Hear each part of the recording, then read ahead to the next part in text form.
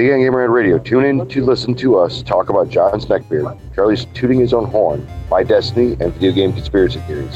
Gamerhead Radio starts now.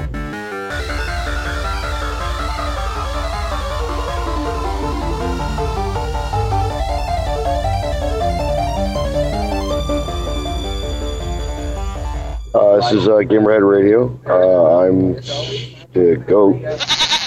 He's so tired he can barely remember his name. Goat just woke up. Like he woke up when we were kind of supposed to be on the air and was like, "Oh fuck, I'm supposed to be on the show."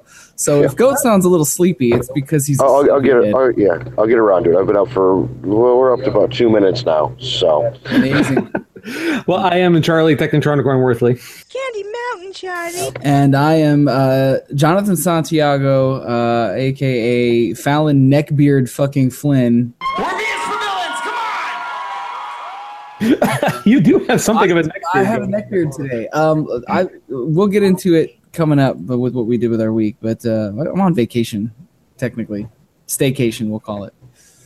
That is very exciting. I'm very happy that you finally got to have one of those. Yeah. Well, it must be nice. For what it's been, it hasn't really been what I hoped, but we'll talk about that later.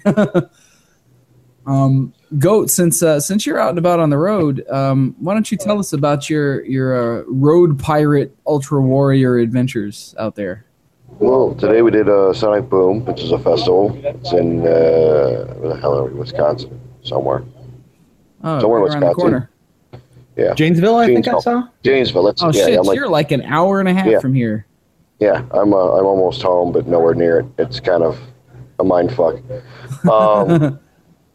So we had an early day today, so it worked out like we're going to be on the show today, which was awesome. As before, I missed last week. We all did, but I was working. But it's been all right. It's been fun. Just did the machine shop last night, and that is like the holy grail of metal. So that is a cool fucking room, always. Yeah, got to get a shirt and t-shirt and sweatshirt and all that shit. Got to get my gear down. So other than that, I think the most exciting thing we've had is our merch guy get really drunk and peed in our front of house's bunk. Excellent. Sounds like a so far very successful tour. I'm talking about behind the scenes stuff because people don't realize there's a show that goes on behind the show, and that show can be just as entertaining as the one that hits the stage, sometimes more depending on who you're on the road with. So it's a circus within a circus. Yeah, sounds like it. Charlie, what about you? How was your week, man?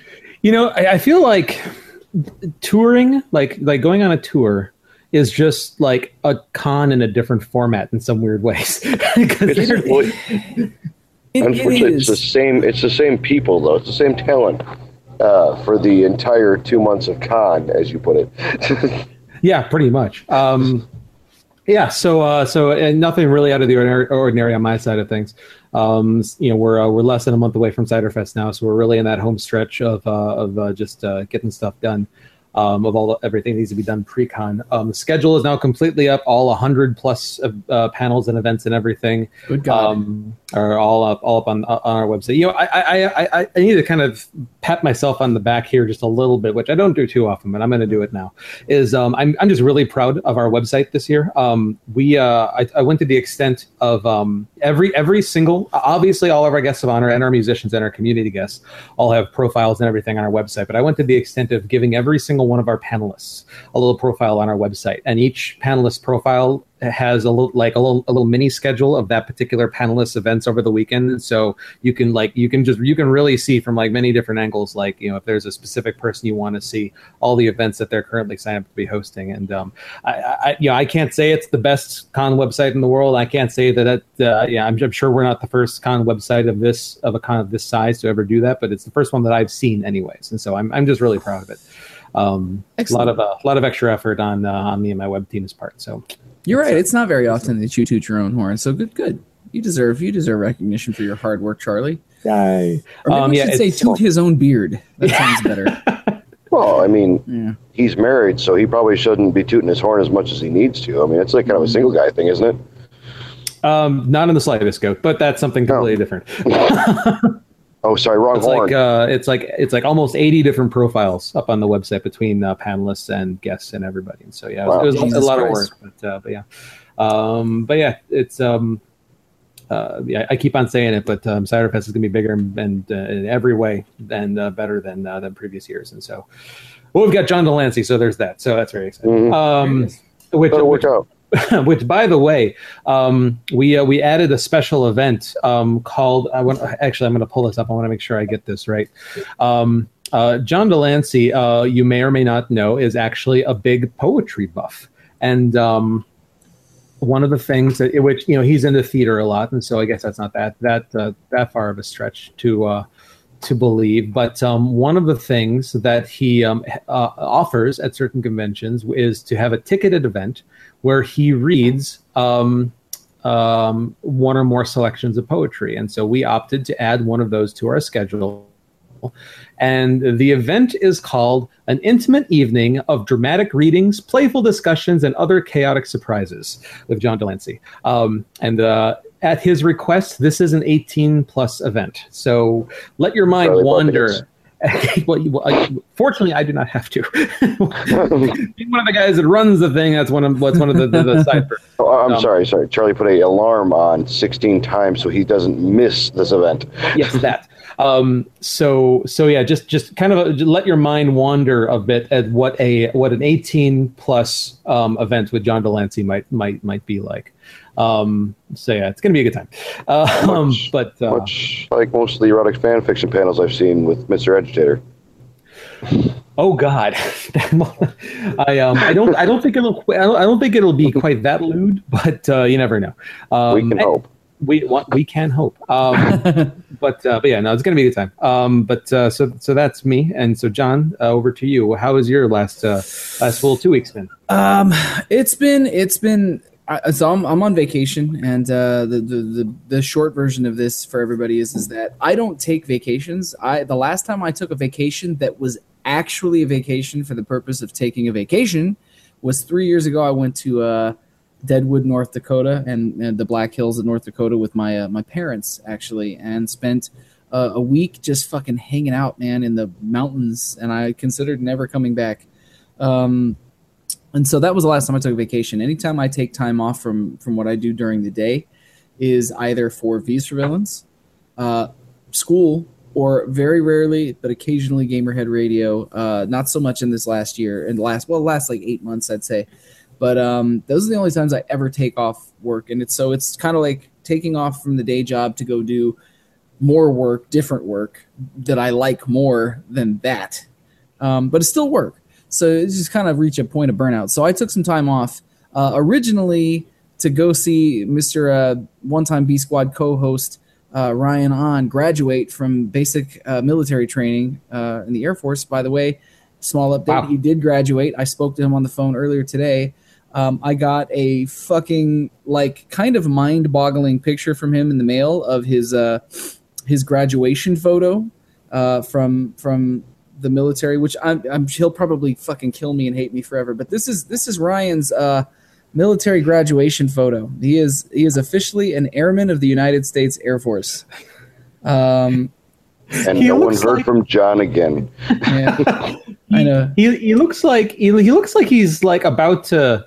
He looks like he's like holding. Can you put that picture up again? Yeah, it looks like he's holding back a laugh, or like, I don't know, just like it looks like there's a snicker, like there's some sort of hidden like mischievous glee in that expression of his. Give to you the one fragment, because Ryan's a very private man. I don't want to discuss the conversations we had, but Ryan did say, I sent you a photo. He talked to me on the phone. Sent you a photo from graduation of my stupid, smirking, beardless face. He is very angry that he has to shave his beard off for the next 4 years, every day, forever. So, he can have a mustache if he wanted, right? Just nothing below the lip. No, the Air Force doesn't allow you to have shit. Anything, really, unless you have a waiver for it, like a beard waiver. Is that a thing that exists? A beard waiver? Yeah, because some people's religions require them to grow a beard. You know what I mean? There are also in the Air Force, like if you're a Sikh, you can actually have a beard, and there are Air Force turbans for Sikhs now. That's a very new thing. All right. So they're trying to be a little more progressive. But anyways, let's put a cork in Soldier Head Radio, Airman Head Radio, and move on. He's doing really well. The reason why I asked. Just to clarify, the reason why I asked about the mustache is I know for like firemen, for example, they can't have facial hair because of the air mask they need to wear. It needs to get a seal. That's why a lot of firemen only have the mustaches because that's all they can have. So I assumed it was something similar. But I thought it was just the 80s. No, not at all. But anyways, so I spoke to him. I was originally going to go down there to hang with him for graduation, but the cost to travel down there, it was fucking exorbitant. Even with weeks, of advance notice, it was just too much. It was just too much. So as it turns out, he's going to end up being stationed for tech school at the Air Force Base that my father was stationed at in Biloxi, where I grew up and my brother was born. So for tech school. So I told him, hey, man, I'll just come down there and hang with you and we'll fucking catch up, on a weekend or something where I'll be able to hang with you for the whole weekend, not just like 5 hours before they throw you back in your military prison cell.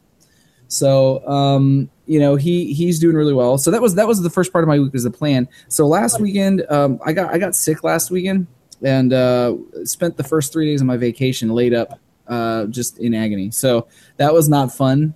Not the vacation I planned for. After that, I spent most of the week, honestly, just playing with my son, man. Hanging out with my boy, getting some extended time with my boy and my wife, and playing a fuckload of video games. So I'll talk about what I played coming up. But that was my week. Also helping my brother for a small portion of time yesterday take apart the studio because he is moving the studio, and that has been quite a thing all week. Which is done though; it's finished. So that was my week. That's everything we had. Charlie, surely some video games are going to be coming out this week that the people may or may not want to play. May I just point out that we lead very, very different lives. Extraordinarily different lives, yes. Mm-hmm. John, as it happens, yes, there are in fact some video games coming out this week. So on Tuesday, October 4th, we're getting Atari Flashback Classics Volumes 1 and 2, two separate releases of coming out for the Xbox One and the PS4 because they needed two Blu-ray discs to fit all the Atari games. Okay, sure. I'm sure it's all the Atari games. Yeah, I'm pretty sure that could fit on a CD, let alone a Blu-ray. But then we've got A Bastard's Tale coming out on the PS4, Origami coming out on the PS4, Rocksmith 2014 edition remastered. I don't know why they just didn't call it 2016 edition, but okay, coming out on the PS4. That's kind of stupid, but all right. Coming on the Xbox One, the PS4, and the PC. Dead Synchronicity, Tomorrow Comes Today. Okay, that's a title coming out on the Xbox One and the PS4. Rogue Stormers coming out on the PS1 and the Xbox One and the PS4. My words have failed me. Space Hulk Ascension coming out on the PS4. Viking Squad coming out on the PS4 and the PC.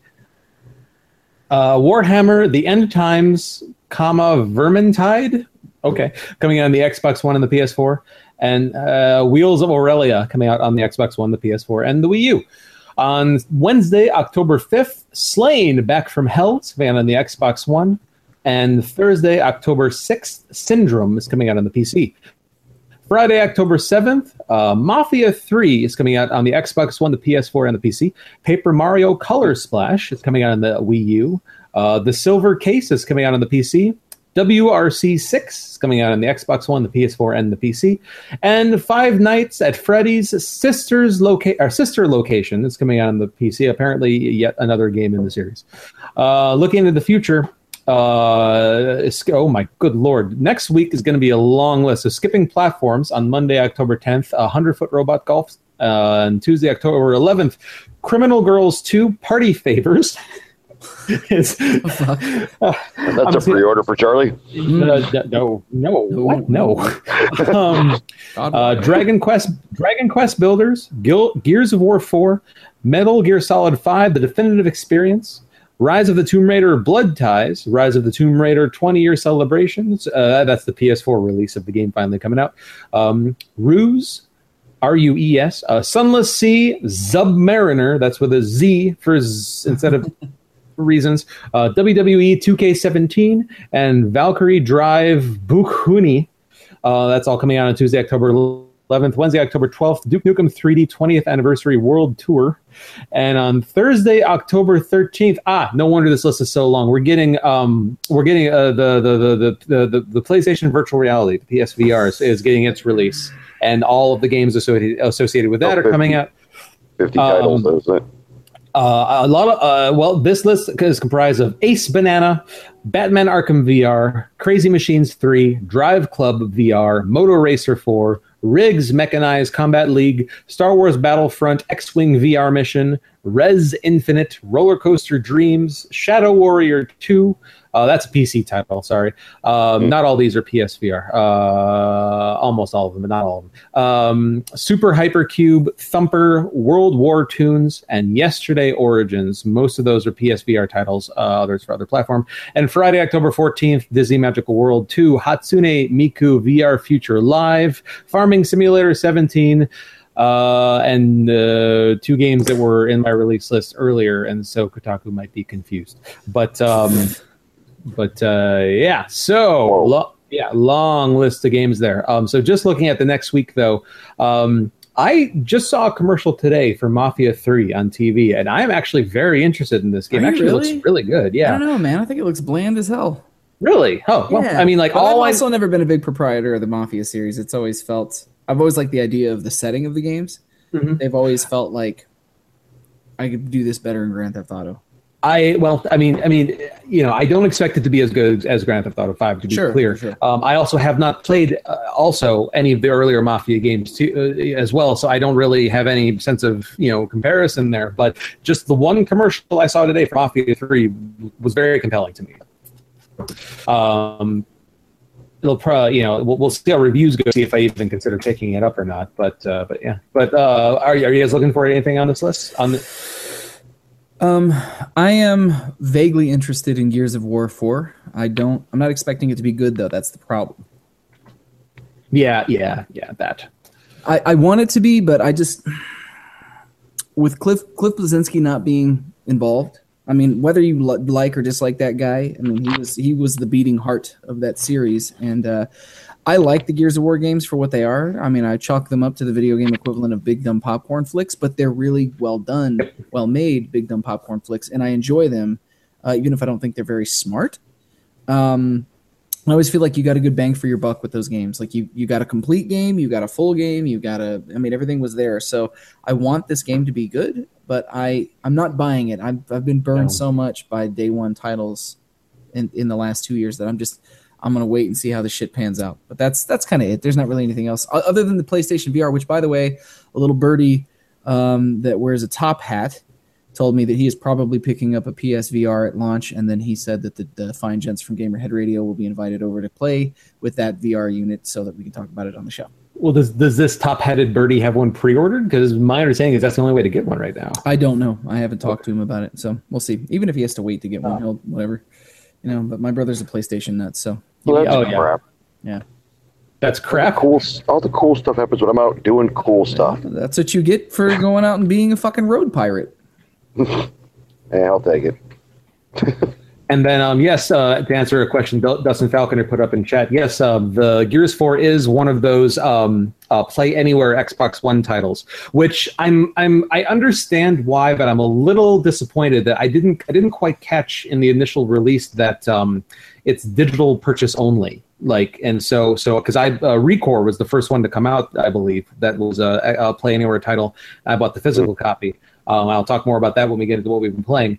But I was disappointed to find out that there wasn't a code in the box that enabled the Play Anywhere functionality. It's only for digital purchases from. Yeah, and technically I understand why it's that way. It makes perfect sense. Yeah.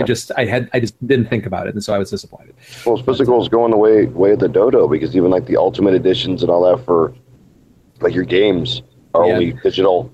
If you get the upgraded version, you can't get it on disc anymore. Yeah, Dustin, I would be surprised if it was on Steam. I have a feeling you're going to have to buy it from the Microsoft store. It might be they own it. Yeah, I don't. I mean, possible, but I doubt it. I'm sure that'll have to be a direct from Microsoft purchase, which you'd want to do so that if you eventually got an Xbox One, you could play it digitally on that too with the same purchase. It's digital specifically from Microsoft sources, not digital from anywhere. So yeah, but yeah. And then I actually don't know anything about this Paper Mario game. Do you guys know anything about Paper? What was it? Paper Mario Color Splash? Nope. But I'm guessing it's a black and white game. And Paper Mario Color Splash is an upcoming action adventure video game developed by Intelligent Systems and published by Nintendo for the Wii U. Yeah, somehow this completely was not on my radar at all. It looks really nice, though. Yeah, it looks really good. Nintendo's been kind of flying under the radar for months, though, if you think about it. They're just kind of like, oh, here you go. Oh, by the way, here you go. Here, I'll screen share really quick for anybody watching the show. It really, really vibrant looking game. So would you say it's splashed with color? I would say that it is splashed with color, yeah. But I mean, it looks really sharp, and it almost looks like it says Paper Mario, but it looks like construction paper style art, and maybe even a little bit of felt in the backgrounds laying on top of the cardboard. And yeah, it has a very like crafty look to it, like the clouds in the background are being hung by string. I'm not gonna lie, I would play this. I think this looks cool as shit. Okay, yeah. So it's got that like that Mario, the Yoshi yarn thing going on. Yeah, Yoshi's Woolly World definitely has that aesthetic to it. Yeah, for sure. But yeah, good stuff. All right. Yeah, so I might be looking into that because I love Mario game, especially if it's multiplayer.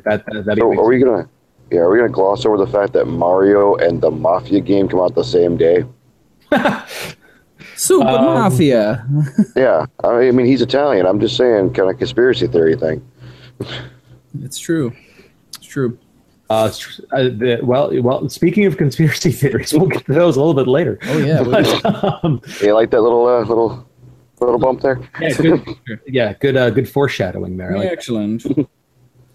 But yeah, so yeah, those are releases. Hooray for lots of video games. Mm-hmm. So that means we're on to what did we play? And I'm guessing I'm going to go with Neckbeard Flynn because I'm guessing it's going to be an absurdly huge list. I'm going to try and keep it brief. It's not even that the list is huge. I did a lot of what I would call very focused gaming this week because I didn't have a bunch of distractions. So it's not the size, it was the girth of the gaming you used. Okay. Isn't it always, Goat? Isn't it always? I went back. When Games with Gold did a sale a couple weeks ago where they put on sale the Arkham Knight DLC, and I think it was like $12 or something like that. And I was like, okay, that I'll fucking buy because there's enough. My brother has shown me what's in that content pack. That's enough for me to spend on that content because I know I'll get $12 worth of game out of that. Probably closer to $15 worth of game in my opinion. Maybe even more. I don't know. So I downloaded it, and what I didn't expect to happen, what my plan was is to just play through the DLC.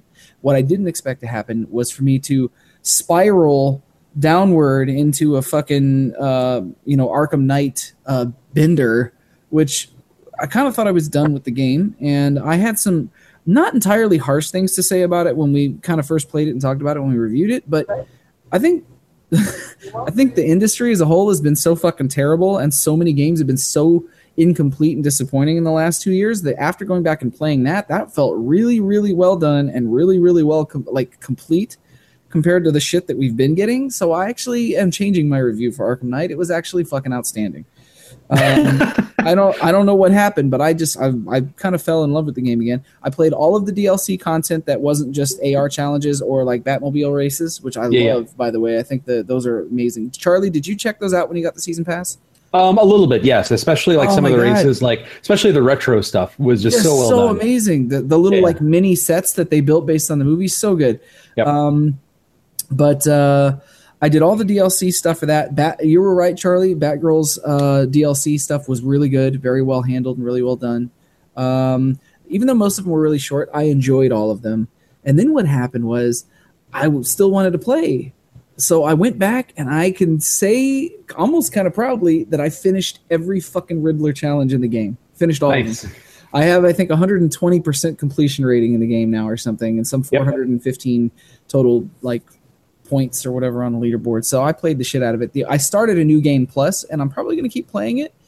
I've probably done about 50 of the 250 AR challenges, and I'm just going to do those slowly over time. Hey, I feel like playing Batman. I'm going to fucking do that. I played some Battlefield Hardline just because I've had it for a few weeks and I haven't really touched it. It's not very good, but I only paid $5 for it, so I'm happy with my purchase. I still think the single player game is great. The multiplayer is really unbalanced and kind of funky. I don't know. I played some more of The Long Dark because they updated it graphically and are putting things into it, new things, new menus and stuff. I'm still enjoying that game. Nothing new to say about it though. And then I've really been starving for a narrative, so I played a little bit of Final Fantasy Type 0 HD. I'm enjoying it. It's weird and quirky. It's going to be one of those things I play gradually, though. And I don't have much to say about it other than that it's a really flexible combat system with a lot of variety. And then lastly, I am just now falling down the fucking Witcher 3 rabbit hole. It's good, man. I think the menus are garbage. It's got some clunky, shitty-ass menus, and I think that the controls could be tighter, especially after playing Arkham Knight. But it's fucking, man, is that a masterfully made game. It's really good. But that's pretty much all I played this week. I played things where I could sit there and play for a couple hours at a time and really just dig into it. And man, I forgot how good it feels to just unwind and play a game for extended periods like that, because I play them in like 25, 45-minute chunks when I'm lucky, 2 or 3 times a week, and that's it. So it was nice to play like the old days. Charlie, what about you, man? What'd you play this week? Well, okay, so there's a couple games I want to talk about. So the first is that I finished Unravel. Unravel. It's video games are a source of entertainment, right? And so, like, when you're done with it, the entire point of being entertained is when it's over, to look back at it and say, like, I'm glad I did that. Like, that was worth the time that I spent on it just because of whatever reason. Unravel was a complete waste of my time. The game was pretty. Holy shit. Visually, the game was very well done. There were some interesting mechanics to it, but got nothing out of it. Like, I went through, like, people who listen to the show every week have probably heard me like go through several changes of opinion on the game. It's like, first I felt weird, like I'm seeing like some person's like intimate like memories and like history, and just like, I don't know, I just feel like I'm intruding onto something very personal here. Then the game started to took a weird turn into being like environmentally preachy, like it was weird. And at the end of it, just there was no resolution or connection to anything. Like, there was no story, as it turns out. There was just like these levels where you're collecting photographs that maybe in the creator's eyes they know the narrative and they understand the story, but I sure as heck couldn't figure it out. And if it was there, it wasn't. I mean, like, it clearly was not impactful enough on me to make any sort of difference. I mean, like, wow. If I had time travel abilities, I would go back in time and tell myself, just don't bother. It's spending time on something else. It's not worth it. So, I mean, yeah, interesting. It wasn't bad. It was just pointless. I mean, like, I don't know if that's worse, but yeah. But so that's Unravel. I put some more time into Beyond Two Souls. Loving it. Awesome. It's I'm still. I'll save further comments until I finish the game, just because I got a couple more things I want to talk about here. The next one, John, is something that you forgot to speak up on. That I played through the second episode of Batman the Telltale series. Fuck, I did play that. Yes, you did. We'll talk. I'll share my opinion while you're talking, since. Yeah, okay. So we super careful. We won't be spoilery because Goat has not played it, I'm sure, because he's on tour. I have a lack of internet to download. Yeah. So we won't be spoilery on plot details. But I will say that it has continued the pace, and my satisfaction is just as high as when I finished the first episode. What they're doing, the story that they are telling, this Batman story is something that I can't speak about the comic books. I haven't read barely. It's an original story. I mean, well, okay, but more what I was going to say is that. I've read like 1% of the Batman comics or comic books in general. So what I can say is that John, what percentage of the Batman comics have you read? Like a pretty high percentage, do you know? A pretty substantial percentage. So have we ever seen? I understand that the story here is original. Have we ever seen anything even remotely like this before? No, not as such. I mean, here's what I've noticed with the way Batman franchises are being handled in video games. And Rocksteady did this with the Arkham games as well. There are like little patchwork pieces from various chunks of Batman's history that get smashed together as like a fan service type thing, but are presented in slightly spruced up or freshened ways so that people don't get bored of it. I guess I don't know. People who might be familiar. So it kind of treads the line between being familiar enough for people who know where it comes from, but enough changes that it's fresh for new people or fresh for those people, but it doesn't piss off the old school. Like there's a fine line. There are some original ideas that I have not seen in comics, especially after playing Chapter 2. This is not a spoiler. The second chapter is titled Children of Arkham.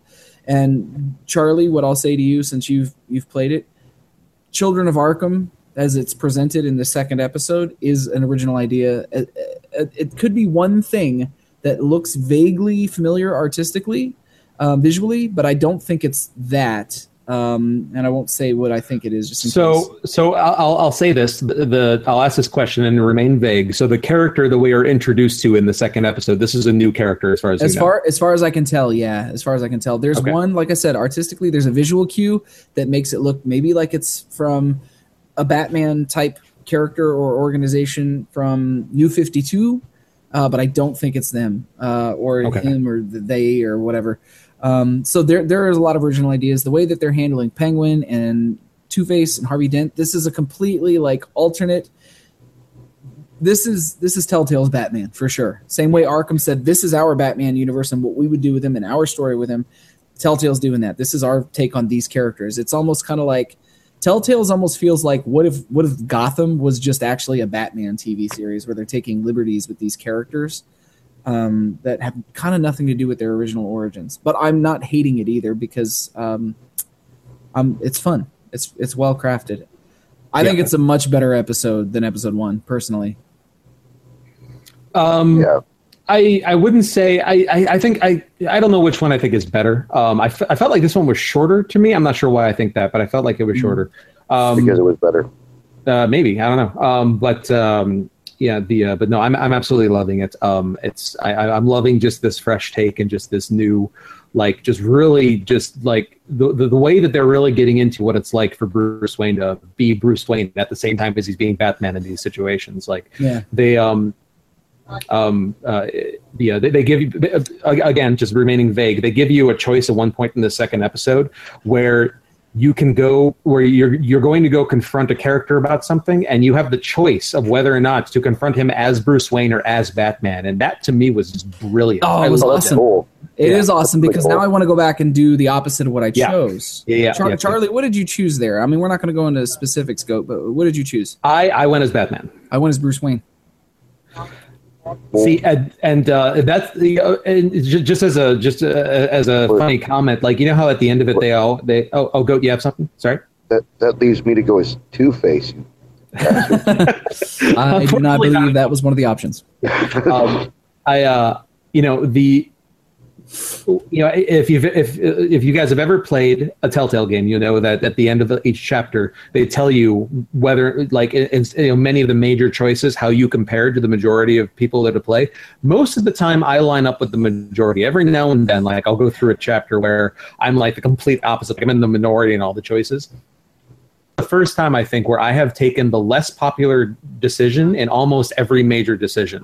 So I found that tricky this time, though. Some of the decisions that you make, there's another kind of important or major choice right near the end. And I want to be honest with you, I chose what I chose what I chose for a specific reason, but as it turns out, it was the majority chose this direction. There are a few big choices in this scenario. But we can't talk about it until Goat gets to play it. Yep. But I will say this. No, it's okay, man. I will say this. I think the pacing is much better than the first chapter. Okay. I think that they're really kind of starting to get a roll on, and I think that some of the action in Chapter 2 was really good. There's a bar scene between. Yes, I loved that fucking scene, Yeah. man. That involves Batman and Catwoman, and that's all I'll say about it. I loved that scene. It was really, really well paced. That was classic Telltale right there. Yeah, no, I loved it. Absolutely loved it. So, definitely enjoying that. And so finally, I put some time into Recore. Broke the plastic open. Oh, look at you! Played it, and I'm gonna keep playing it. But my initial impressions on the game, my biggest problem with the game is that it's giving me a very hard. It's making it. It hasn't given me a reason to really care yet about what's happening. Like so I mean, if you paid much attention at all to the game, you'll know that it takes place on a planet that's being terraformed, and you play the role of a woman named Jewel, which I think is a very funny play on words there, because it's like you think it's short for like Julie, but it's spelled like Joule, like electricity, which I think is just funny. Kind of interesting. And so she's like, it seems like she's woken up early. Like it seems like that there's a bunch of people who are kept in like stasis, and they're woken up when there's a problem with the terraforming, because the terraforming takes place over a very long period of time. And so when like machine breaks down or whatever, it wakes somebody up to have them go fix it. And so she's not really sure what's happening. She's not really sure what's going on. But the narrative, it's like when the game starts, it just puts you like right into the game. Like there's no opening cinematic or cutscene or explanation out of what's going on. But the story is being fed to me via narration, like disembodied God voice, little by little as I'm playing through the game, which is not really working for me. I feel like I needed a lot of this information, a lot of this reason to care about what's happening, like at the beginning, like because like once I get into it, it's just like, oh, that's why I'm doing this. But it's sort of like if what I'm saying is making sense, you know what I mean? Yeah, absolutely. So that's kind of weird. I will say that the combat is great. Because you have to, it does like the whole color coded thing between like you want to shoot blue enemies with the blue bullets and red enemies with the red bullets. Really, I would say to simplify it, but it really is just that simple. But there's also mechanics about like you've got your if you watch any of the trailers, you've got that like little robot dog that follows you around, who can also take other forms, and upgrading him requires you to basically rip cores, find blueprints and then to rip cores and find elements out of them. And so in the process, when you're fighting enemies, there's like a health bar, your typical health bar above their head, but then there's a point where when you get their health down to a certain point, you can then basically like make an attempt to rip the core out of them. But of course, if you're being surrounded by like 5 or 6 different enemies, you have to really strategize, like, okay, do I think I have enough time to try and rip this core out, or somebody's going to hit me while I'm doing it? And so there's actually a lot of strategy, a lot of thinking that goes into what otherwise could be a very bland action game. So I do like that very much. The world is interesting, but kind of meh. A lot of the reviews talk about how it just doesn't look like a current gen game, and I'll agree with that. Especially when you're in the open outer world. When you get into some of the caves, some of like the textures and like the the reflecting like glossy rock surfaces and crystalline structures that you find around are very cool looking. But the outer world is very just. Well, it's rock and sand. I mean, like I don't know that there's really that much to do with that to begin with. Not on a percentage, but as a number of hours completed. How far into this do you think you are? I'm about not much to be fair. I'm maybe like an hour and a half, 2 hours into it. But that's actually something I was going to mention too.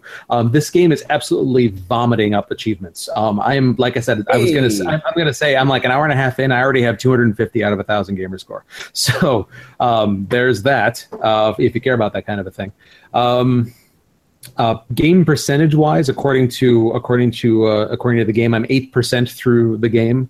It's I don't know if that's overall story or absolutely everything there is to do. That much is not clear to me from what I've seen. How long to beat has Recore? About 10 hours for main story, and about 14 okay. if you do extras. Okay, well then that feels about right then.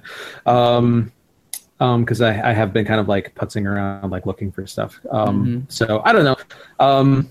it's reviews on the whole. I'm trying not to be influenced by them when I say that I am agreeing with them. It's it feels like there's a lot more that they could have done to make it interesting.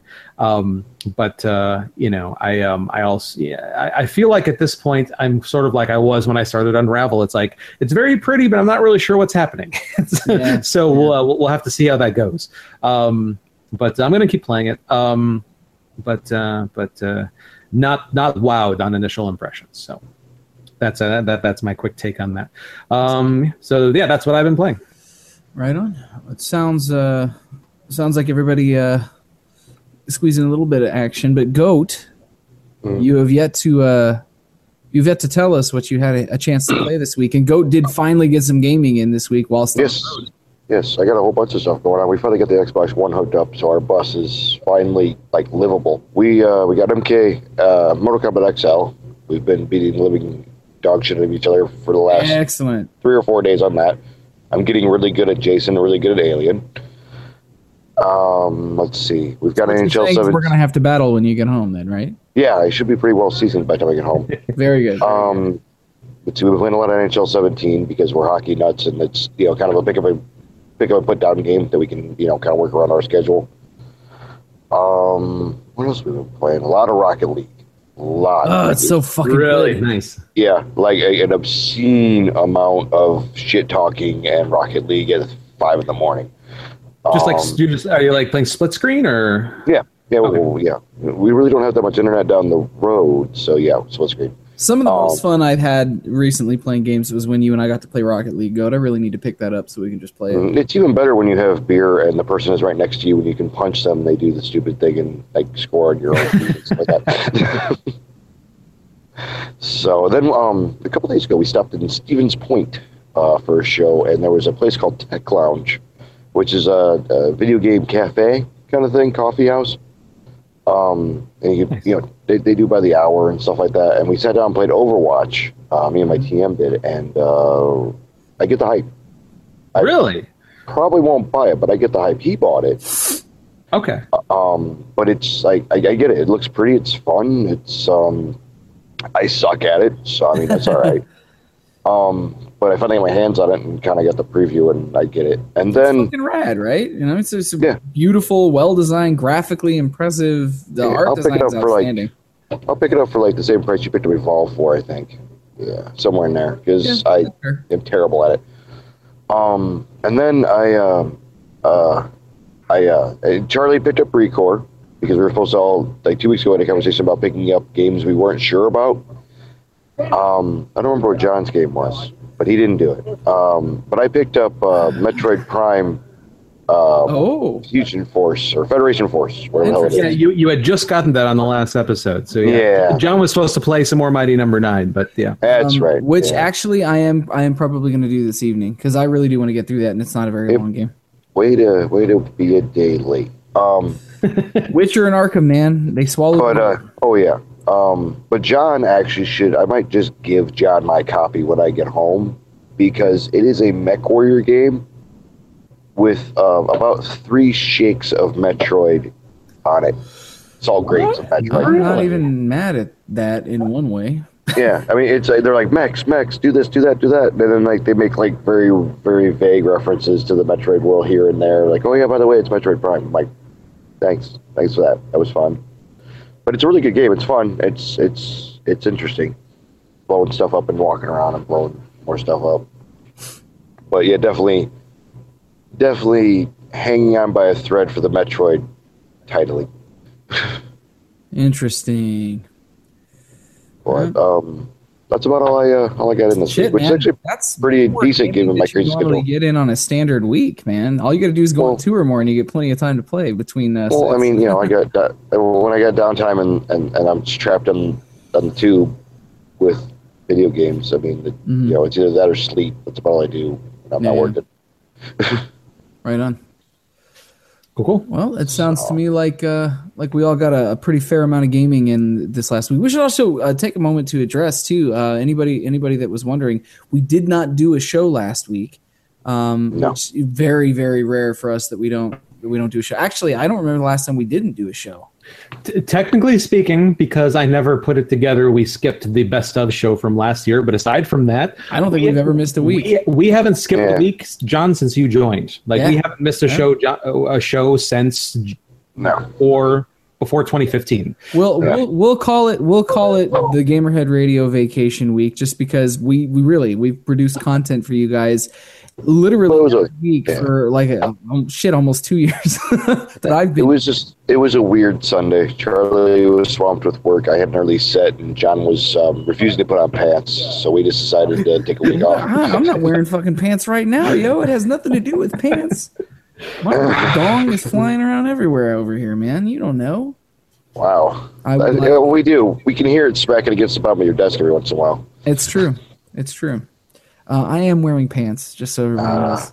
And back to size and girth. Yeah, so, anyways, on that bombshell of news, John, what do you got? Bombshell of news. Good segue.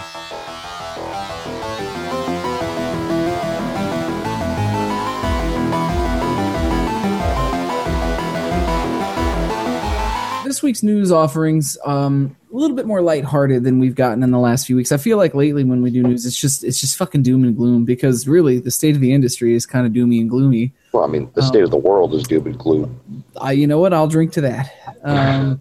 But number 5 is a story that I thought was really fucking cool in general. I know Charlie is going to love this, and you really need to share this with Michelle, because I think she's going to appreciate it. Coming in at number 5, the Girl Scouts of America have created a merit badge for the Girl Scouts that they can earn for video game design.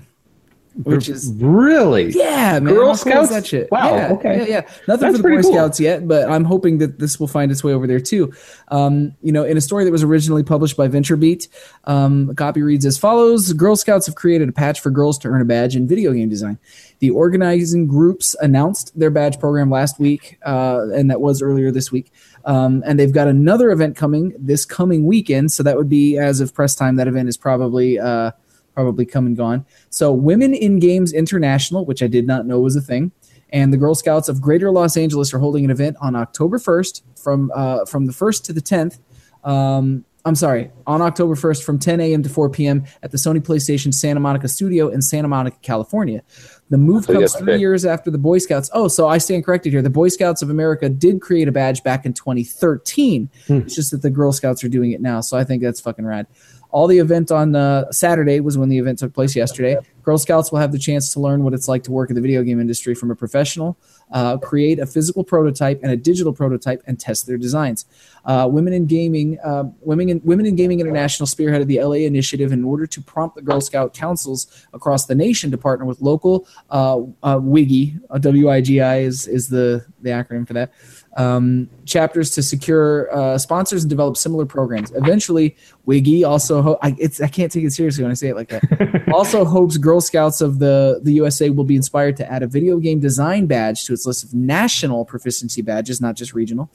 Current tech proficiency badges for Girl Scouts at the national level include computer expert, digital photographer, entertainment technology, geocacher, product designer, digital movie maker, netiquette, and web designer.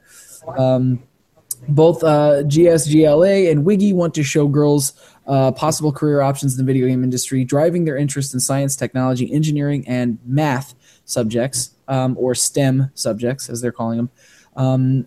Girl Scouts have a long history of developing pioneers in the field of science and technology. This workshop is not only fun for our Los Angeles area Girl Scouts, it's a chance for girls to explore and experience STEM in a supportive environment, said, I'm not sure how to pronounce this, Lise Lutgens, Girl Scouts of Greater Los Angeles CEO, in a statement. By creating a STEM-aligned video game patch program for Girl Scouts, we're helping young women see what opportunities are open to them in these fields, said Amy Allison, vice president at WIGI. In a statement, WIGI promotes diversity in the video game industry, and spearheading this effort means that women have more opportunities to be better represented in the next generation of video game creators. I think that's rad, man. Yeah, absolutely. Cool. That's fantastic. And here's the badge that they're going to earn, which I think is cool as shit. How about that, man?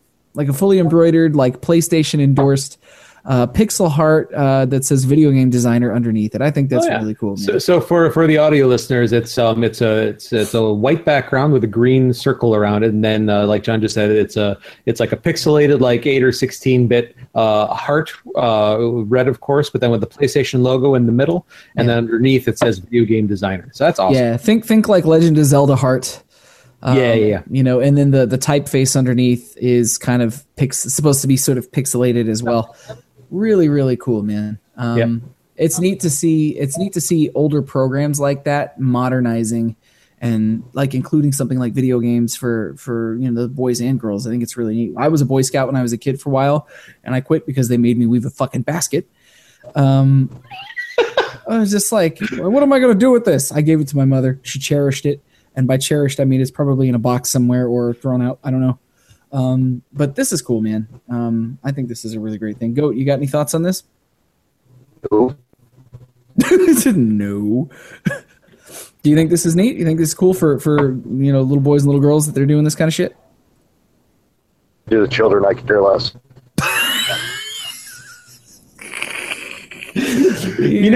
Goat, I just have to point out that the children of today will be making the video games that we will be playing in 20 or 30 years. So, little bit of reason when they're adults.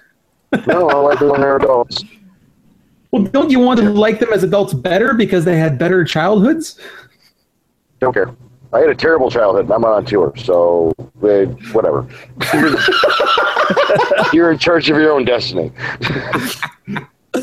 There you go, man. Where's the wisdom from Goat? Charge of your own destiny. We got to find a way to work. Just keep the kids over there, and when they become like 18 to not near me, we're gonna try and find a way to work Goat's destiny into the show title. I have the spin to make Goat care about this. Goat, if these kids are working on these merit badges, then they're doing something and not bothering you. That's good. Yeah, it's great. Good. It's a great program. Great program. More bear badges, like leave people alone badge. Yeah. Great. Stay in your own yard badge. The get off my lawn. Amazing. Yeah. Oh wait, no, that's the parent badge of I don't know, parenting your kids and keeping them away from people with tattoos and piercings that clearly don't want to interact with your kids. Hold on. Badge. Bitter party of one. Your table is ready. Oh, I've got all those badges. The bitter badge. Yeah, there you go. Bitter There's badge. The show title. Goat's bitter badge. I mean, it's cool, but good stuff. No, not that cool. Dude. All right. All right. Moving on to number 4 for the week. So a lot of people were really excited earlier this week when it was announced that there was going to be a Skyrim concert, like a live orchestral Skyrim concert, which, unfortunately, it's a standalone concert that's taking place in England, in London specifically.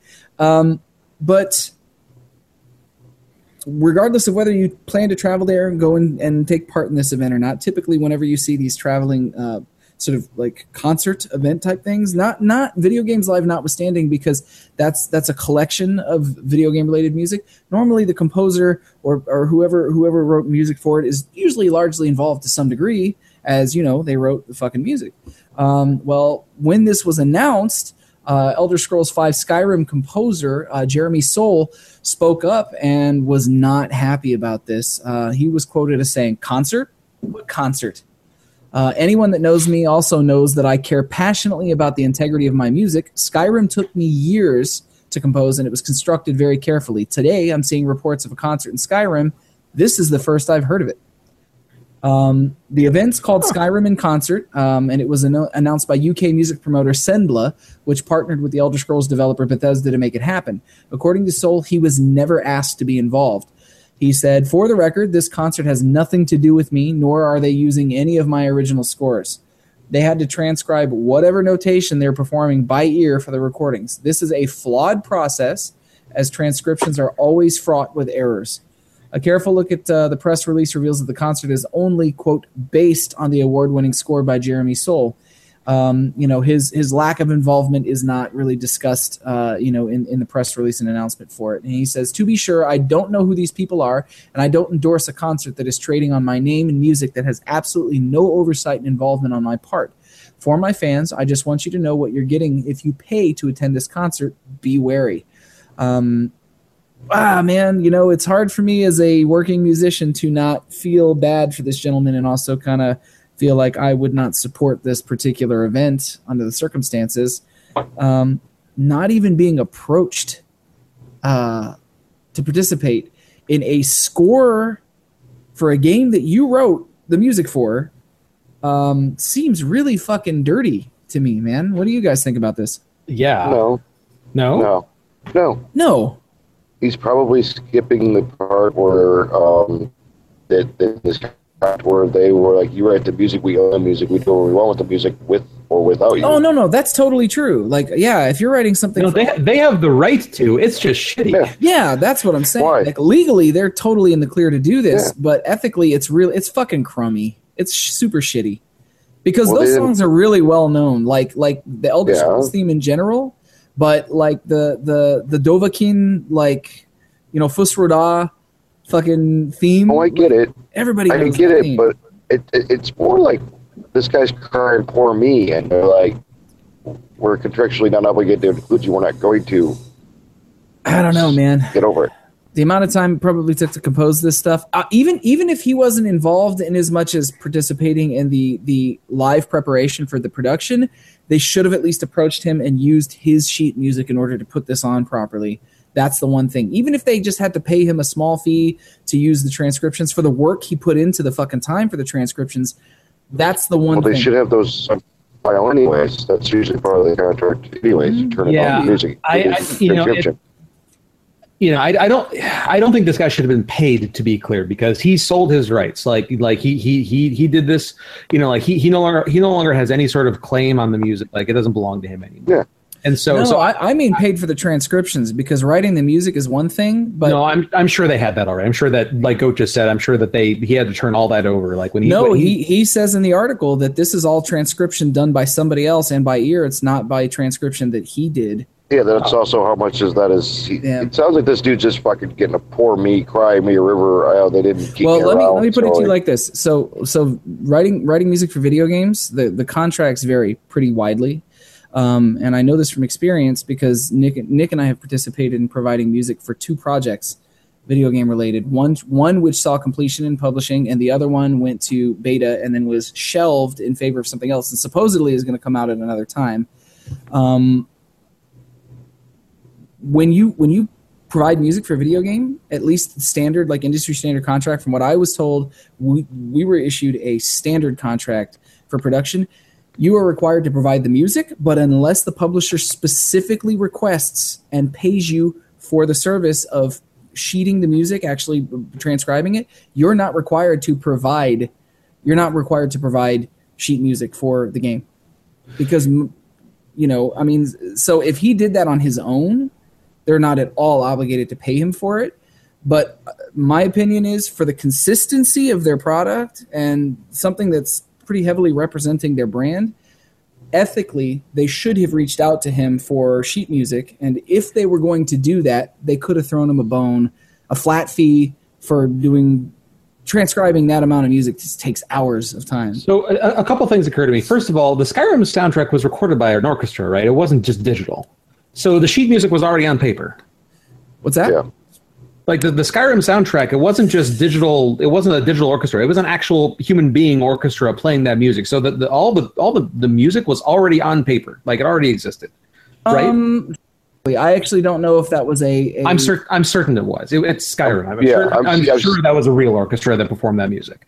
So even smaller titles, they use full orchestra. I'm gonna look back into that. I'm gonna check into that and have an update for everybody next week, because I would be curious to know whether or not it was actually orchestrated, or whether or not it was something he did with VSTs, because it can be done very well. Of course it can be. I would be very surprised if even still had a digital orchestra. If he was the one conducting it and they did not require him to turn that sheet music in, then he could collect it from the musicians at the end of the event.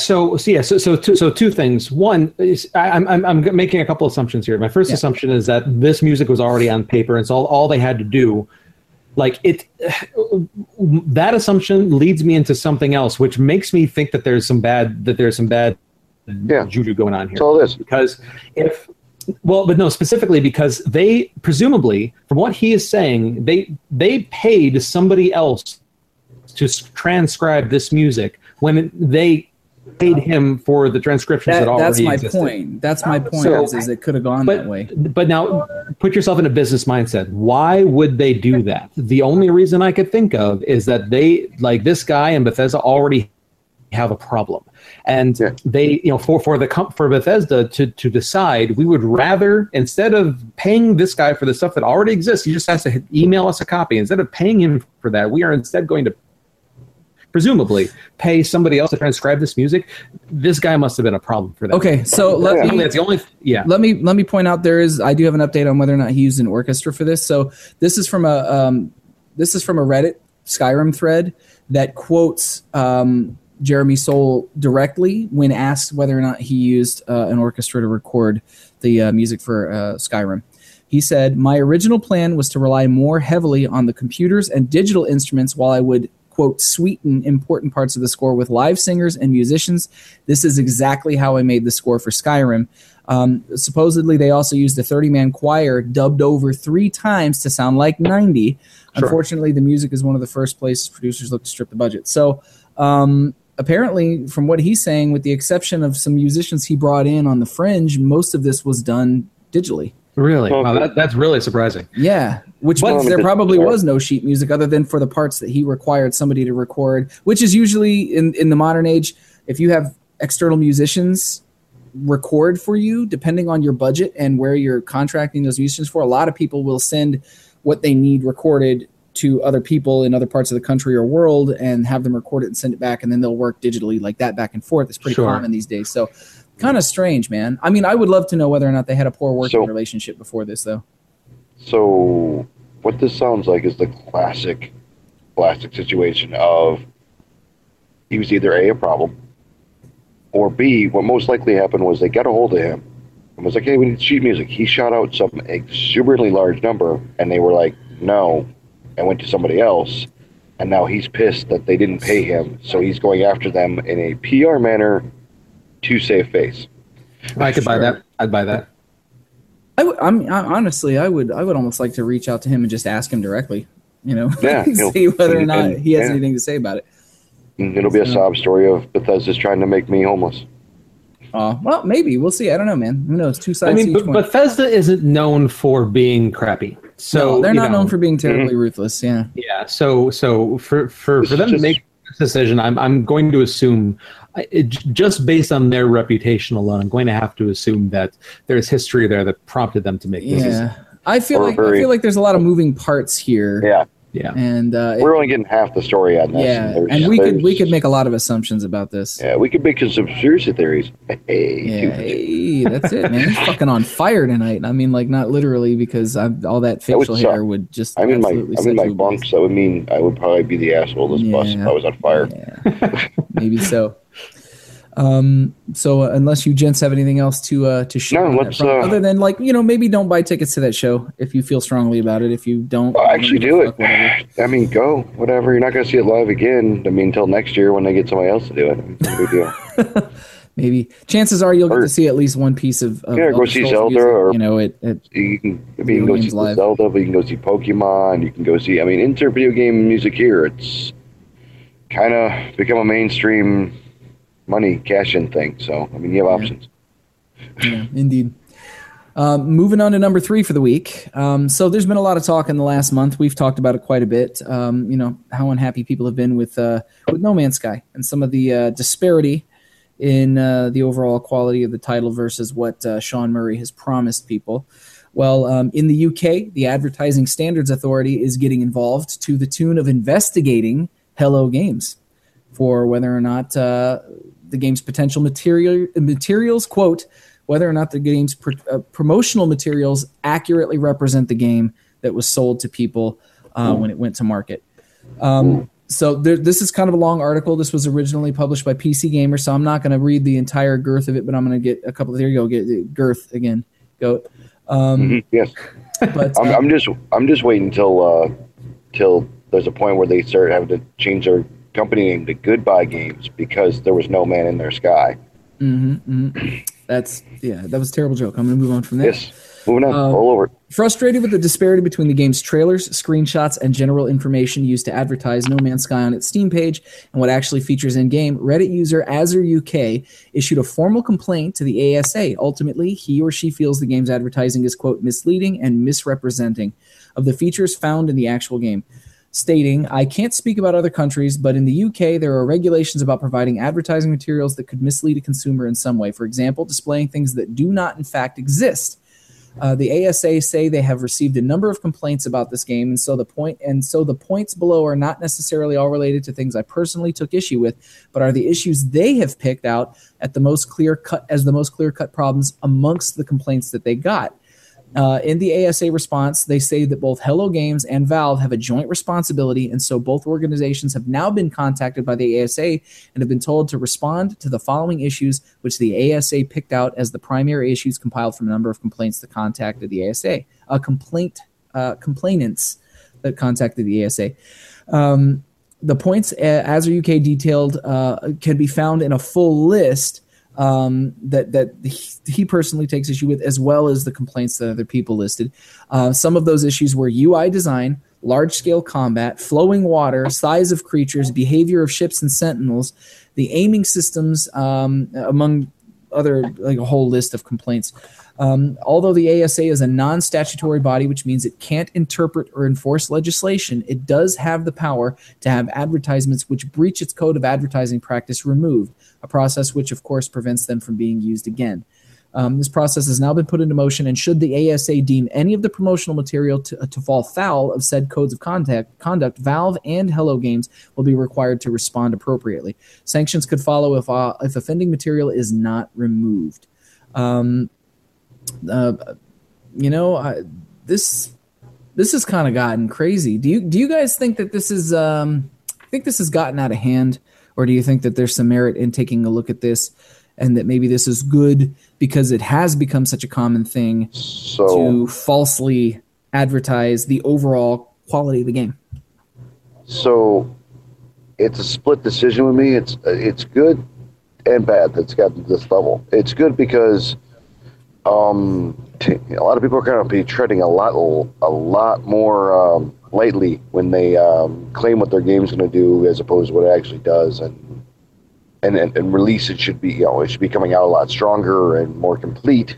So that's a positive. Hopefully that comes out of this.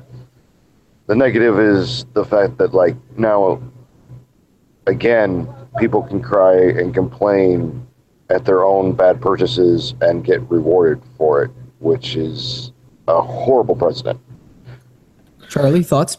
So, okay, I'm like we've talked about in previous episodes, I'm basically on board with the majority of Goat's thoughts on along the lines of, people should not be, when we're talking about games like No Man's Sky, it seems like we here on the show have agreed that the majority of the hype that, air quotes, that No Man's Sky did not live up to is self-created by the players, by the people who wanted to buy the game.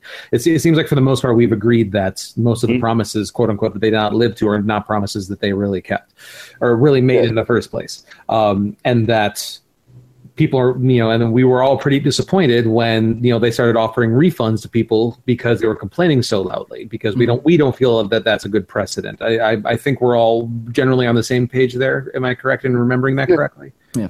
Okay. You get a memory for the most part, I think that we both feel, all three of us kind of felt that way, I think. Yeah. So, but now if the game was truly misadvertised, if, that is something that is a little bit different. Because there's whatever the players and whatever the consumers invent and come up with on their own and get themselves worked up for. But if this investigation does reveal that the actual the actual developers, publisher, marketer, et cetera, the people who are responsible for selling the game and producing whatever the game, if it's discovered that they actually did falsely advertise the game, that for me that changes the dynamic, because now it's, I don't really know what kind of oversight this board has. Like, I don't really understand. Like, I understand that there's that, from a basic ethical perspective, I understand that you should not falsely misadvertise something. Like, if don't say something's an orange if it's an apple, kind of a thing. But I don't know what kind of oversight this board has. Like, if it's just for example's sake, the Better Business Bureau has no oversight. They're a private company that doesn't, that they have no authority on anything. The article kind of indicated that what it was that essentially whatever advertising is deemed to be misleading must be removed and cannot be used anymore. That's it. That is the extent of legal precedent, but who knows whether or not anymore could be a springboard from that. But the only thing that they could really get probably popped on, and probably should get popped on with that, is the fact that the box is clearly printed as a multiplayer game, and it has been proven time and time again that it is. That is a point that Darcy made mention of in our chat section, which she said, I think the number one false advertisement is the multiplayer. That was a huge letdown. Sorry, Darcy. She goes on to say that Mark did not enjoy the game. It might not have been what they stated, but what it was enjoyable. I think she meant unenjoyable, but correct me if I'm wrong, Darcy. But yeah, I don't know. I mean, but that can also spiral into something else. I don't know anything about the UK's legal system, so I'm not even going to pretend to try and touch that. I know they use bats. I have no idea. So on my perspective, if it is found, like I say, if it is found that they did misadvertise the game, then I don't know what the actual authority that they have is and what the repercussions could be, but I do sympathize more for players who are asking for refunds a little bit, not entirely, just a little bit more with them if it is found that they truly did misadvertise the game. That does make me, respect their position a little bit more. So, all right. So Charlie's going to give him just the tip of refund, got it? Just the tip of refund. No. I'm trying to stay away from penis jokes tonight, and you're steering me in the wrong direction, Goat. Well, I mean, it's going to happen. There's, you got me on the show. I know. Though I suppose it has been. We're overdue for some Dick Train jokes. It's been a while. It says 2016 has been a sparse year for the Dick Train leaving the station. So it's because we had to park it for a couple months. Fair enough. Moving on to number 2 for the week. Hooray! It looks like a Portal movie is going to be coming down the pipeline via J.J. Abrams. Now, I know a lot of people fucking hate J.J. Abrams. Oh, groan all you want, Goat. No, it's just high profile and video games. Look, I'd rather them give it to somebody like him than give it to like fucking Justin Lin or something like that. Mr. Fast and Furious. Yeah, or Jerry Bruckheimer. No, let's give it to that Shyamalan guy. That'd be a good one. Oh my God! Why would you do that, Goat? Why would you do that to us? Because Portal's a plot twist. I don't know. That's my take. I'm gonna say no good. I have zero input on this, as I barely watch movies. Let alone Shamalama Ding Dong. Know who people who make movies are. Yeah. So the story behind this week again comes from PC Gamer. Word of J.J. Abrams-led Portal and Half-Life movies first surfaced about 3 years ago when the esteemed film director and Valve's Gabe Newell floated the idea at DICE 2013 Summit in Las Vegas. In March of this year, Abrams confirmed both films' existence, saying, quote, "They're in development." He said, however, information has been thin on the ground since.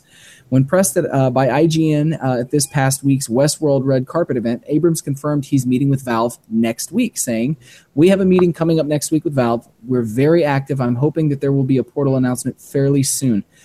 We are having some really interesting discussions with writers, many of whom, once you said you're doing a movie or show about a specific thing that is a known quantity, you start to find people who are rabid about these things," which is pretty reassuring, given the fact that Newell hasn't spoken before these about the poor quality of pitches he's received from Hollywood production companies over the years, some of which were, quote, "brutally the worst as a result of not understanding what made a good game, or made a game good.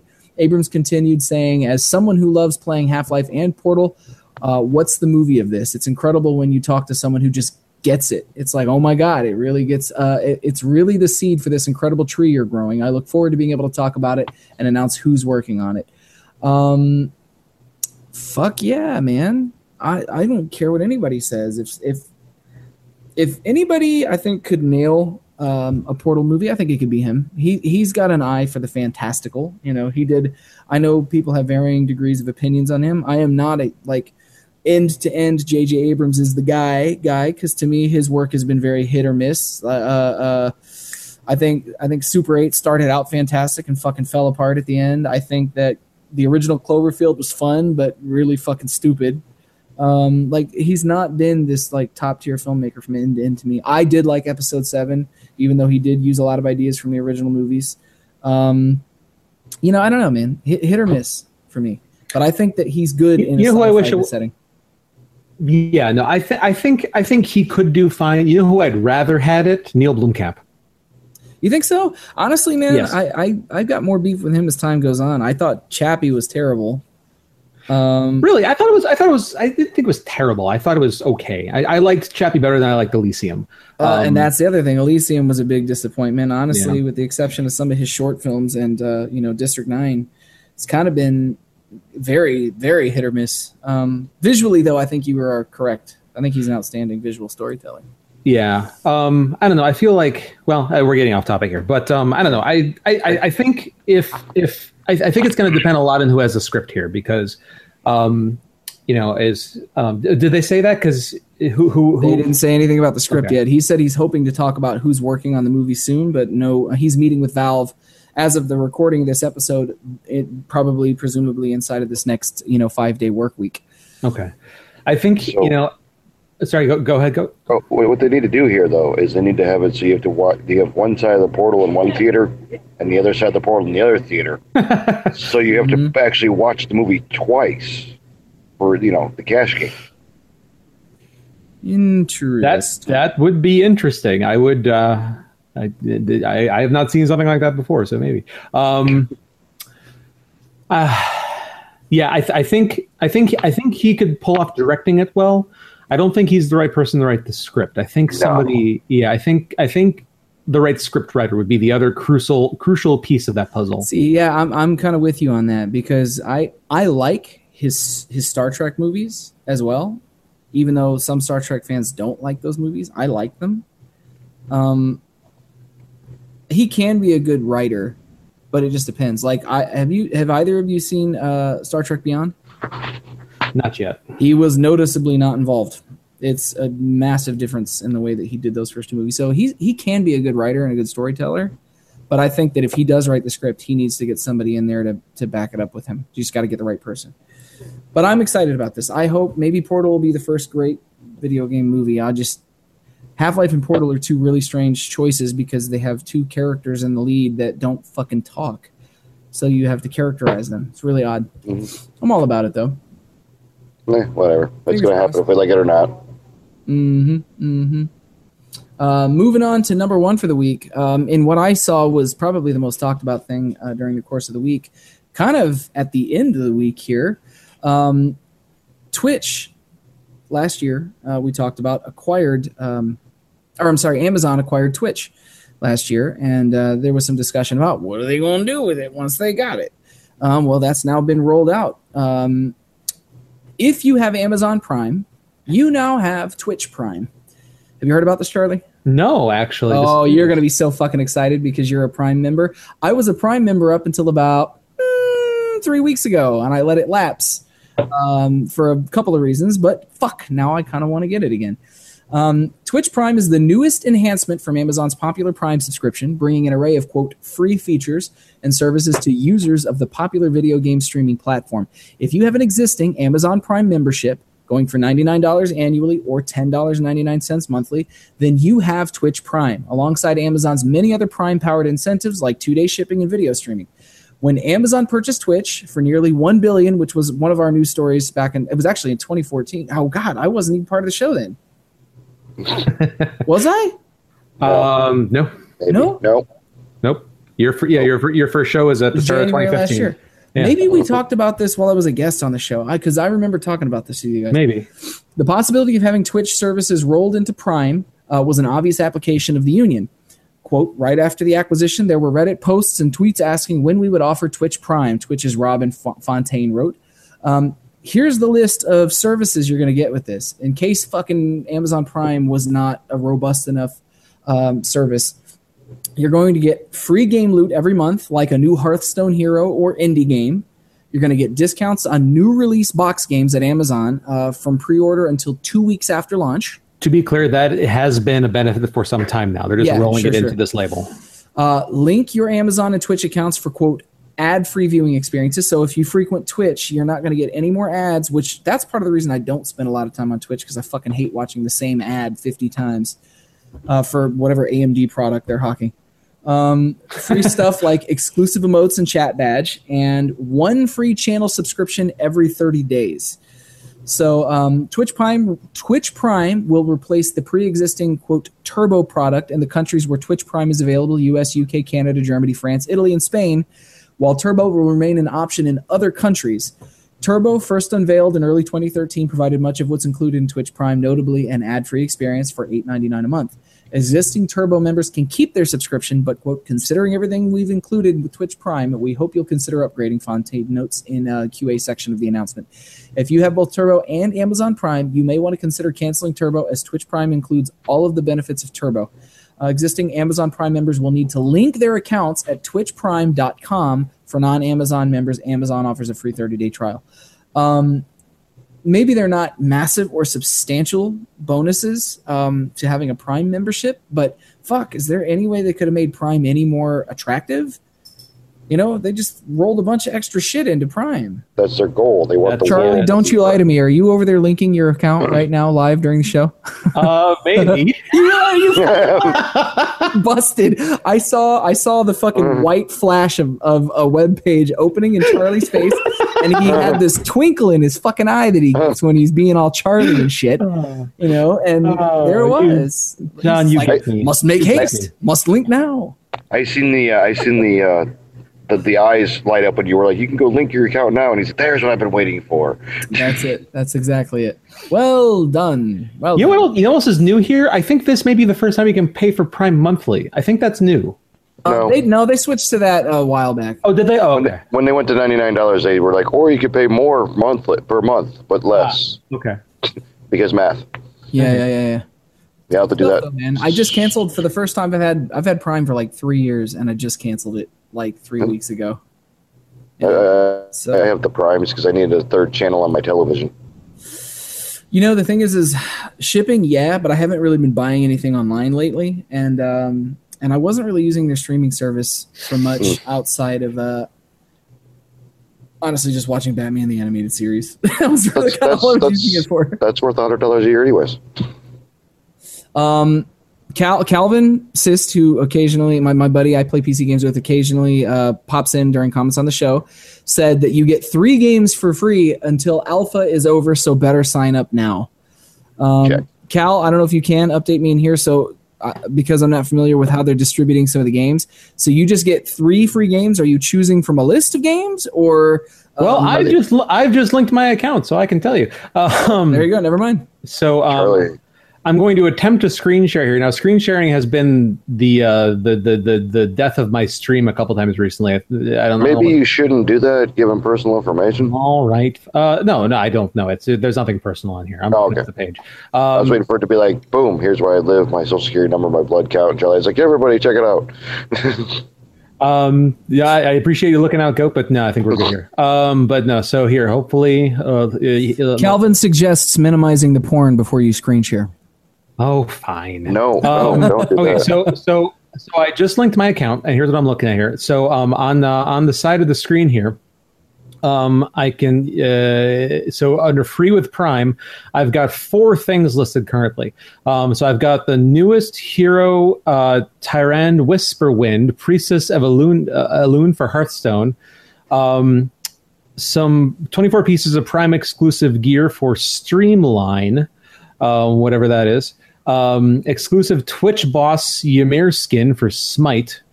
and Bomb King weapon skin for Paladins. Those are apparently the current Prime free Prime benefits here.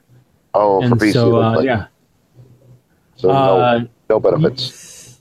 Yeah. Oh, yeah. Well, yeah. So currently nothing console related. It's all PC. Calvin says that that the 3 games that you get for free up until Alpha is Breakaway, New World, and Crucible. So you're going to get more than just the one game that you would normally be allotted. Maybe you should go to games. Yeah. I don't know. Let's see. I went off my screen here for a second. I'm going to go back and see. You just said you're going to go black, and you know once you go black, you never go back, right, Charlie? Or at least that's the. I said I was going to go back, John. Yeah. Listen to it in playback. I heard what I heard. Yeah. Okay. Free loot is where I just was. Browse games. Browse games. Start saving with your exclusive member pricing on Amazon. So that's where you get your discount. And again, that is a benefit that has existed for Prime members now for a couple months. We've talked about it before.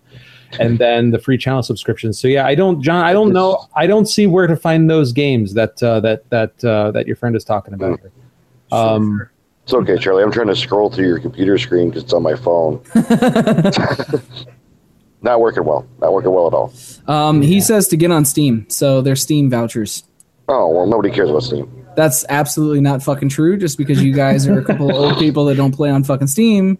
John, when I say nobody, I mean me, and that's all that matters to me. So nobody cares about Steam. That's the goat logic right there. I'll take it. But yeah, that was everything for the news roundup for the week. Like I said, a little less dour than the last few weeks. I don't know. Last week was pretty happy. Fucking pissy. Anywho,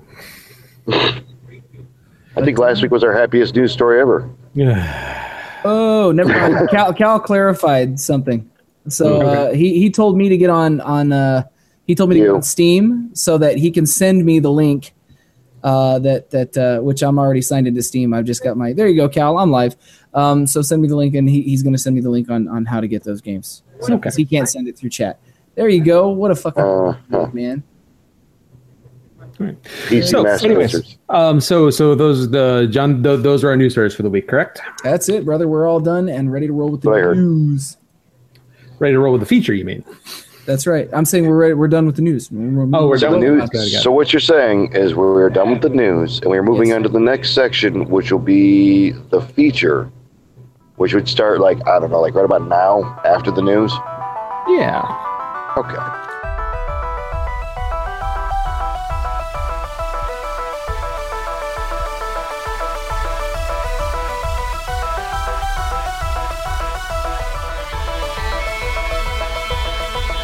So this week's feature was what, Charlie? Because I'm out of the office. That's so okay. So in our last episode, which to be clear was 2 weeks ago, I came up with a silly idea, and that silly idea was a conspiracy theory that developers may be intentionally not making their PC ports of console games perfect, with the intention of getting people over to console to play those games, because piracy is harder on console. It was something that if you listen to the episode, you remember when it came up. But to be clear, it was not something I actually thought was happening. It was just a silly idea. Yeah. But so we asked this question for a mailbag question for the week, and we'll get to your responses later. And we realized, well, this is actually a as crazy of a conspiracy theory as any, I suppose. And so we decided that we were going to dig up and take a look at some of the some video game related conspiracy theories that have happened. And so John, I believe, has some gems for us to go over. I do. So let's get our hats on first, fellas. We got to do this right. Tinfoil hat. We should have fucking made tinfoil hats. We should have made tinfoil hats. Darn it. I'm wearing mine. This show sucks. I'm unsubscribing. I don't have any video feed.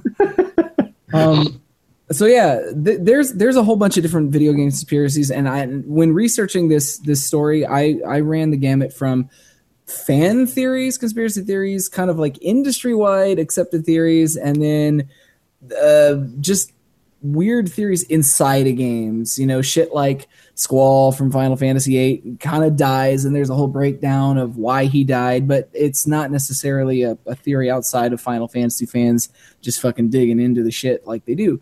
So I tried to select things that were a little bit more like sort of widely understood theories, and some of them have been debunked over time. Like one of them was, it used to be that the Atari cartridges being buried in the desert was a theory. Well, recently, you know, it was proven and they were unearthed, and there was a whole documentary about it. So that's not really a theory or a conspiracy theory anymore. That was conspiracy fucking fact. That's a documentary. That's not. It is totally theory. Well, yeah, exactly. But for a while, it was like kind of a hush, did this actually happen thing for a long time. Probably the most prominent video game conspiracy theory that you hear people talk about is the Madden curse. Are you guys familiar with the Madden curse? Yes. Okay, so the idea behind the Madden curse is that whatever fucking player ends up on the cover for Madden this year, next year is going to suffer some kind of an injury, or they're just going to perform like total shit. You know, their renaissance is over after they've been on the cover of Madden. The thing is that there's been an alarming number of players in a fairly lengthy list that have succumbed to this Madden like conspiracy theory. To give you an example, the 23 cover players since 1999 had a total of 110 Pro Bowl appearances prior to their Madden cover appearances, compared to just 25 Pro Bowl appearances afterwards. And they range from, here are the list of victims: Garrison Hurst, Barry Sanders and Dorsey Levens, Eddie George, Dante Culpepper, Marshall Falk, Michael Vick, Ray Lewis, Donovan McNabb, Sean Alexander, Vince Young, Brett Favre, Troy Polamalu and Larry Fitzgerald, Drew Brees, Peyton Hills, Adrian Peterson, Richard Sherman. I mean, and it's everything from like broken limbs to playing like such shit that they just get basically swept under the rug, you know, after they've made their appearance. I mean, you even see this in like UFC games. There's kind of this curse, this conspiracy theory curse. Ronda Rousey and what's his name, the fucking dude that everybody's getting their ass kicked, that was on the UFC cover this year. I can't remember his name. I don't follow UFC, so sorry if you guys saw that. I don't fucking care about that shit. But anyways, this is probably one of the more popular conspiracy theories in gaming. Any merit to this concept, guys? You think that this is enough people have suffered this that it's a conspiracy theory, or is it a fucking curse?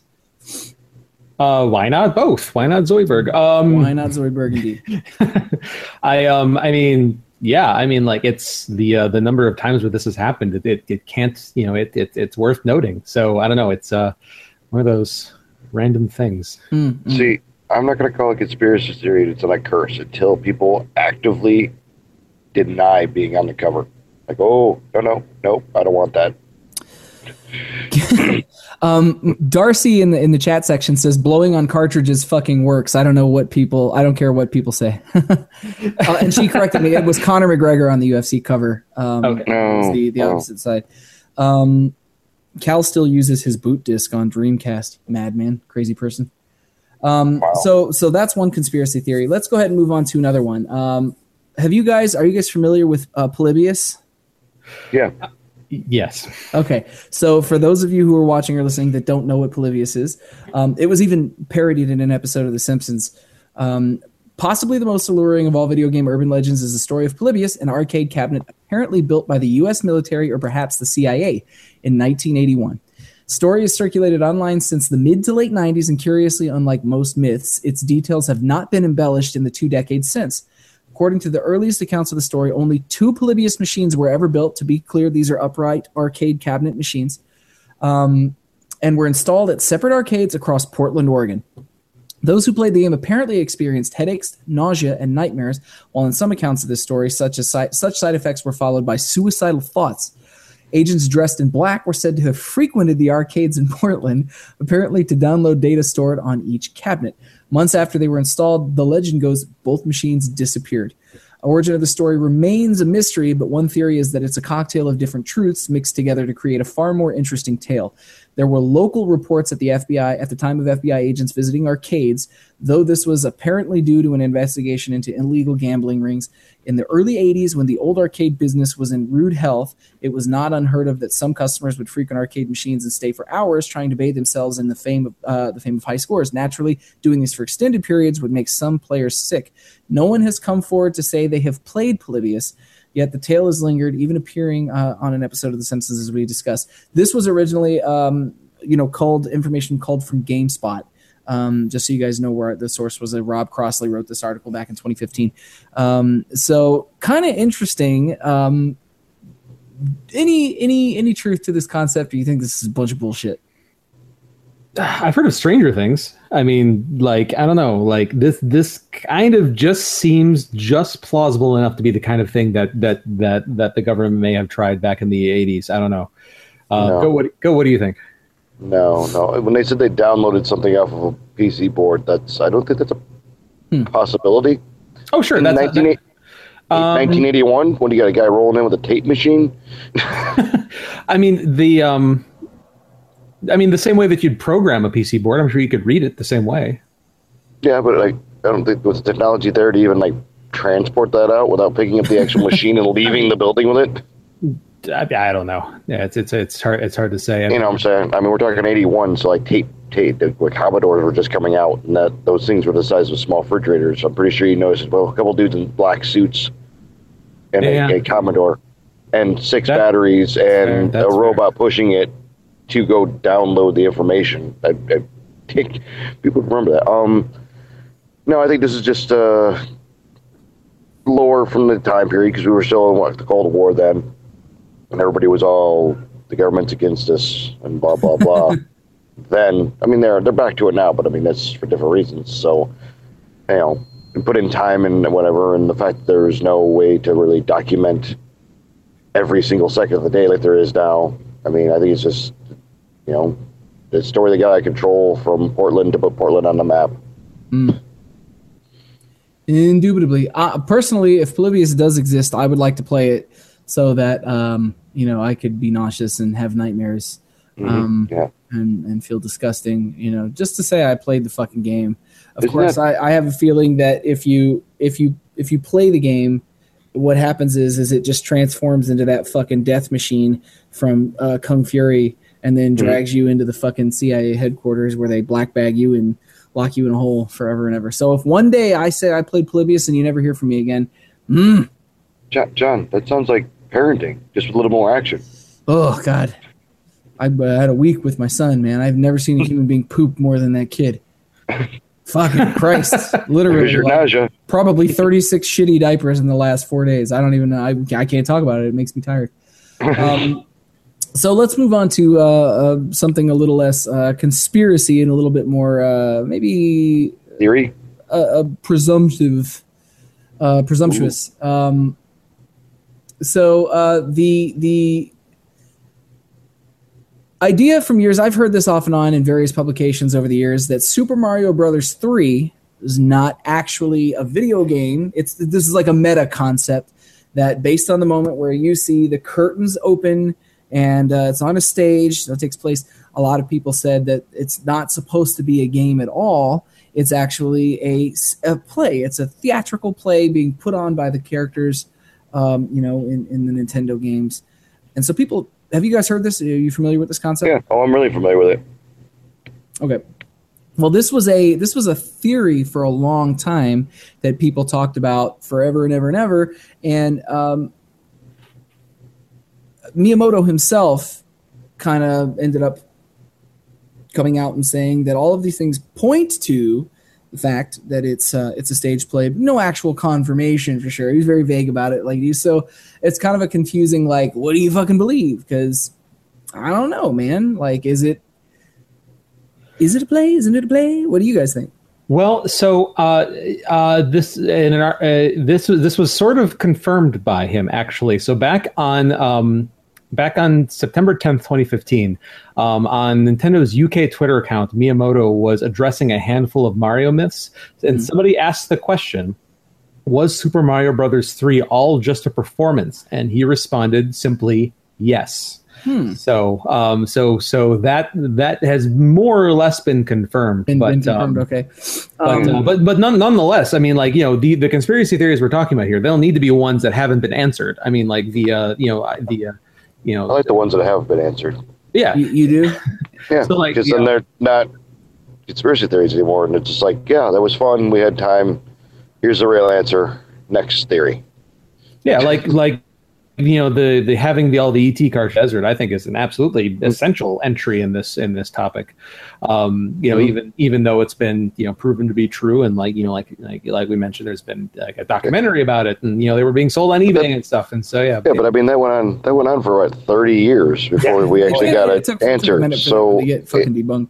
Yeah, so I mean, it's earned its place on the list. So, talking about some gaming conspiracy theories that are a little bit more real world and a little bit less just tinfoil hat, I guess, in one way. Do you guys remember the myth about the 4,000 PlayStation 2 units being shipped to Iraq that Saddam Hussein was supposedly going to use the processing power of all these PlayStation 2s to power nuclear weapons was a fucking conspiracy theory during the height of the PlayStation 2's time. Do you guys remember this? Yes. Oh, yeah. Yeah, vaguely, but I think it was from somewhere in southern United States is where it came from.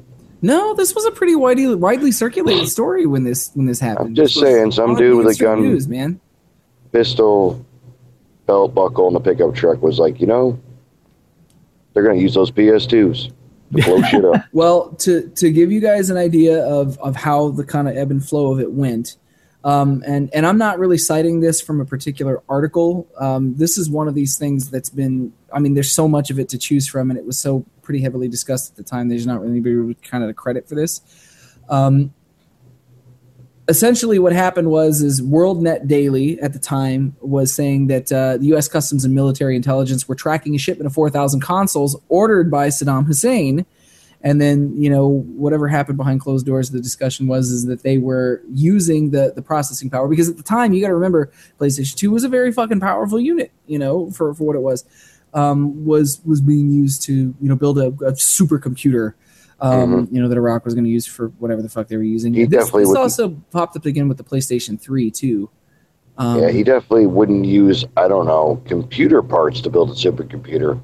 I mean, PlayStation is obviously the number one choice I would go with when I'm like, hey, I need to build something crazy that's going to, like, you know, take over the world. A lot of PC gamers and PC enthusiasts made a lot of fun of this at the time that it came out. So, any merit to this? Do you think there was any merit in using the supercomputer to kind of build something? Oh, there always is. I'm sure what's his nuts over North Korea is working on one right now to do whatever the hell whatever. But he's probably going to use the Sega Dreamcast. Yeah, I find it to be entirely plausible that they thought that they could do this. That the thought crossed their mind that they could, you know, bungee cord a bunch of them together and plug them in together. Yeah, just like put them all together in a room and link them together with Ethernet cables, and they would just magically somehow turn into a supercomputer. But I think you know, the consensus basically from what I remember when this all happened, that as soon as like people who knew what the hell they were talking about came out and said, no, it doesn't work like that. You know, even if you have all these processors and all these systems and all this hardware, you still need to write software to get it to make it all work together. And we don't think anybody over there has anywhere near the skill level to do anything remotely close to this. So that so they played a lot of Call of Duty. Yeah, that must be it. See, yeah, never mind. What? No. Oh, I don't want to be insensitive, but I mean, again, this is, you know, it's, you know, just what Goat just said made me think, oh, maybe it was actually just training for their soldiers.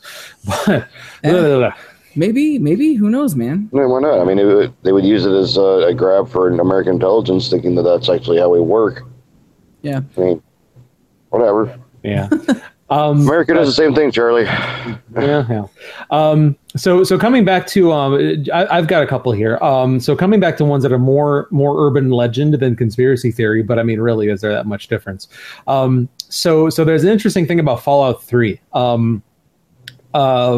there's throughout the game, players pick up radio signals in the wasteland. If you guys have played the game, you know, of former Washington, D.C. The function of the radio serves as a mean of broadcasting old pop songs, updating missions, and generally working to build a fuller game world. The device also apparently predicts the future. Occasionally, a series of numbers which sound like Morse code will be broadcast throughout your Pip-Boy. The story goes that the code translated predicted the Deepwater Horizon oil rig disaster right down to the day and hour. So, you know, just one of those. I mean, like, obviously it's not true. Like, the people of Bethesda are not fortune tellers, but it's just it's an interesting note that this is the kind of thing that people notice and like start to talk about. Another one, of course, and I think this is yeah. Sorry, go ahead.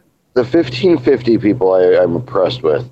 The people who played enough to figure out the Morse code in the game need to buy a different game. You're officially done playing that game at that point. Yeah, you've done it all. I might be right about that. I can near proudly say that I did not take the time to decipher the Morse code coming over the Pip. The other one, again, this is more urban legend than conspiracy theory, but I mean, really, what's the difference? Is probably about one of the most popular urban legends that truly is verifiably nice. Not true is the nude code that has supposedly been in every single Lara Croft game, I think. No. Yeah. And Sims game. Well, that's something different. Yeah. All the way back from the first Tomb Raider, rumors began circulating that there was a code that you could punch in to make Lara Croft naked. I don't know why you'd want to watch a stack of Legos run around in flesh with triangle boobs. Yeah, exactly. And so, you know, just given the time and the audience and everything, you can sort of imagine what the very notion of this idea would do to all the prepubescent boys like playing Lara Croft back in the day. But of course, it turned out to be fake. But even to this day, if you go over to like 4chan and like just search for Lara Croft nude, you're going to find one of two things. You're going to find people who are still trying to see if there is one, and B, people who have come up with patches for the game to make her nude because that's apparently interesting to some people. And again, this is like Goat said, this is triangle boob, like, you know, like not at all anatomically realistic Lara. So no, not good. Cool, not good. That's cool, I guess. And then, but I mean, if you do put it in perspective, that would be when we were pubescent children, and we were really working with like scrambled porn. So anything was something for us. I'm gonna have to disagree with you on that one, Goat. Apparently, you guys got out and actually talked to women. So screw both of you. Moving on. Next topic. Moving on. So I've got two more quick ones here. Are you guys familiar with the Lost Kill Switch video? Vaguely. Okay, this is a game that was this is an article that was also written by Rob Crossley from GameSpot. So the idea is, according to legend, the Carvina Corporation developed a game named Kill Switch back in 1989. No more than 5,000 copies of this game were produced, and each version would self-delete once completed. So it meant that the market value of a working version soared as each copy deleted itself, to the extent that in 2005, a mint condition version was apparently sold on eBay for $733,000 to a Tokyo resident by the name of Yamamoto Ruichi. The story that follows is nearly always told the same. Keen to expose the game to the world, Ruichi set about to publish a Let's Play video. Apparently, a 1 minute and 45-second video clip found its way to YouTube, but the footage only showed Yamamoto slumped at his computer in front of the selection screen with his back to the camera. He does not move, but you hear him crying. Screen goes blank at the end of the video. So the idea is that, you can't find the video on YouTube now. It's not listed anymore. It is curious, but a dozen Kill Switch gameplay videos can be found on YouTube. You can look up a handful of them, meaning that either someone has decided to build a game based on the legend, or you're looking at the real thing, one of the two. So that's kind of a creepy fucking... That's kind of awesome. Yeah. I wish there was more games that delete like all your personal information, like just wiped your hard drive when they were done. That'd be nice. Yeah, maybe so.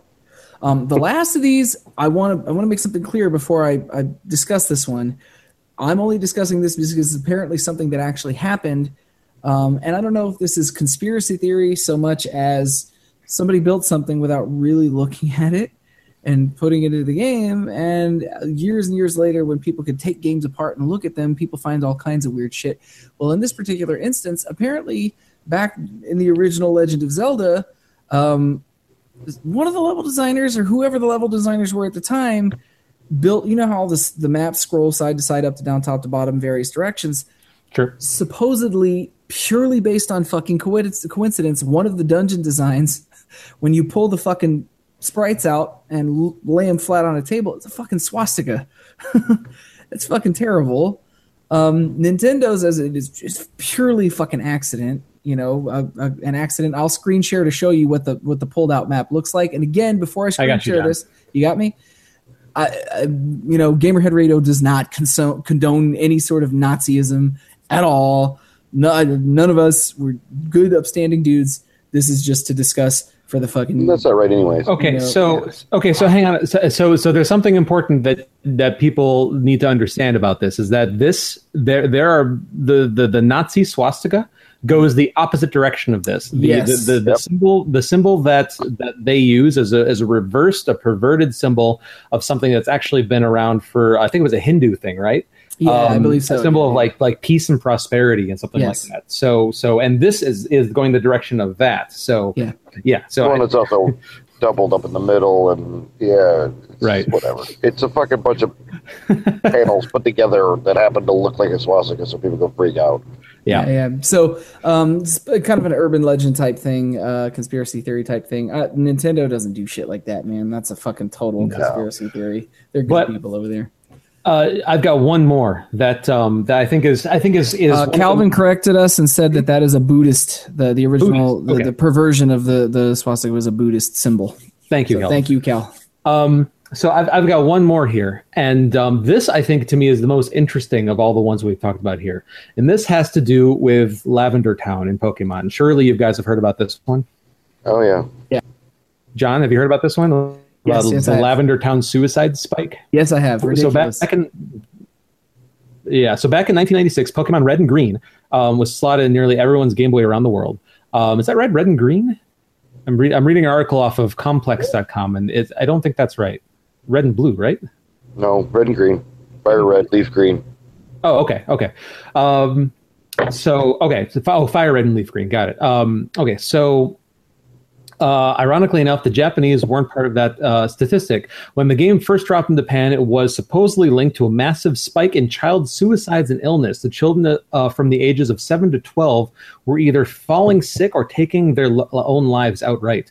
The most bizarre thing about the incident was that the children did not fall ill or commit suicide until they reached Lavender Town, playing this version of Pokemon. Many think the town's score was the cause of the ailments. The music of this level in Lavender Town is very creepy. It's very creepy. Is really the right word for it. The town-specific music caused nausea and eventually suicidal tendencies in children, reportedly. The music was eventually changed before it was shipped abroad over here to the U.S. The above YouTube, and then there's a YouTube clip here, which is the original score, which I don't currently have a way to share into the stream, which of course I don't want to do, just because I don't want any of our listeners or watchers to fall ill.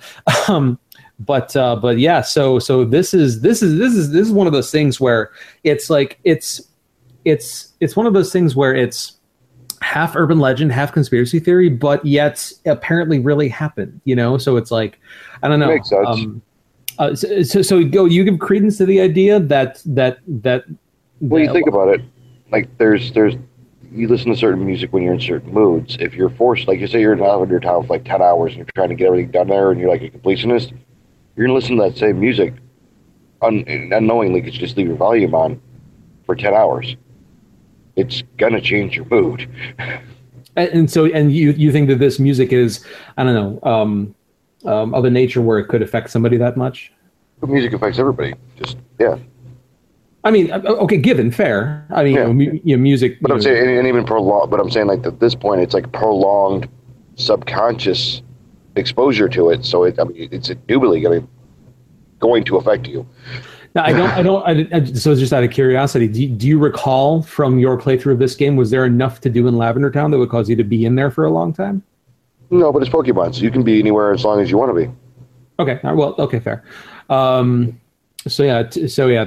me, that's one of the more interesting ones, just because it's, it's like one part conspiracy theory, one part urban legend, one part ghost story kind of a thing. So, well, and one part factual science. Yeah, absolutely. We hope you guys have enjoyed our roundup of some of the more interesting conspiracy theories, and we branched out into urban legends and ghost stories and just weird coincidences. All the fun that is video game lore. Yeah. So with that, we'll move on to our mailbag. The mailbag question this week was, do you think PC ports of games might be intentionally buggy in order to get gamers over to consoles where piracy is more difficult? When we brought this question up, I don't know that we articulated it very well when we talked about it 2 weeks ago on the show, but the idea was, as Charlie explained, just for fucking shits and giggles. There's no John, to be clear, I purposefully did not I wanted people to respond to this question just as was. Like, I didn't want to preposition it by saying like this is just a joke or this isn't serious or whatever. I wanted to see how people really responded to this. A few you guys did not disappoint in your answers. Charlie has baited our audience well. It's true. It worked out really well. It's funny. Josh Wright says piracy happens just as much as on console. It's a misconception that it's worse on PC. I don't think any company wants their games to be bugged either, but with greater hardware diversity comes more potential for issues. I do think, though, Josh, statistically, I'm almost certain that it is harder to pirate a game on consoles at this point, unless you keep that console unplugged. Phoenix Fire says, I think it's harder to code a game for such a largely varied system as a PC. There's one Xbox and one PS4 and 5 billion different PCs. If they were driving people over, uniformity would likely be a more realistic reason than piracy. Jacob Lipman follows that up by saying this in response to Phoenix's statement. It's way easier to optimize for a console with relatively few hardware differences. Sure, over the course of production, there might be half a dozen or so variants, but there are at least thousands of common PC configurations and millions of possible permutations, which is, I don't disagree with that. Garrus Redfield, who is in the chat currently right now, you guys know him in the chat as Dustin Falconer, responded by saying, I wouldn't put it past the companies to do that with the right software. It wouldn't matter. Dave McAllister says, the issue is that games are coded for a standard console and not prioritized for PC. You don't see the same buggy releases for titles that are primarily PC-based later. PC-based that later go to console. Older example, but PlanetSide was intentionally on PC and later brought to console without having those issues. That is very true, Dave, because I'm a huge PlanetSide fan, or was of the original game, and that was a pretty smooth port. Dylan Stewart says, I struggle to comprehend this concept because the most games I see cross-platform releases regardless.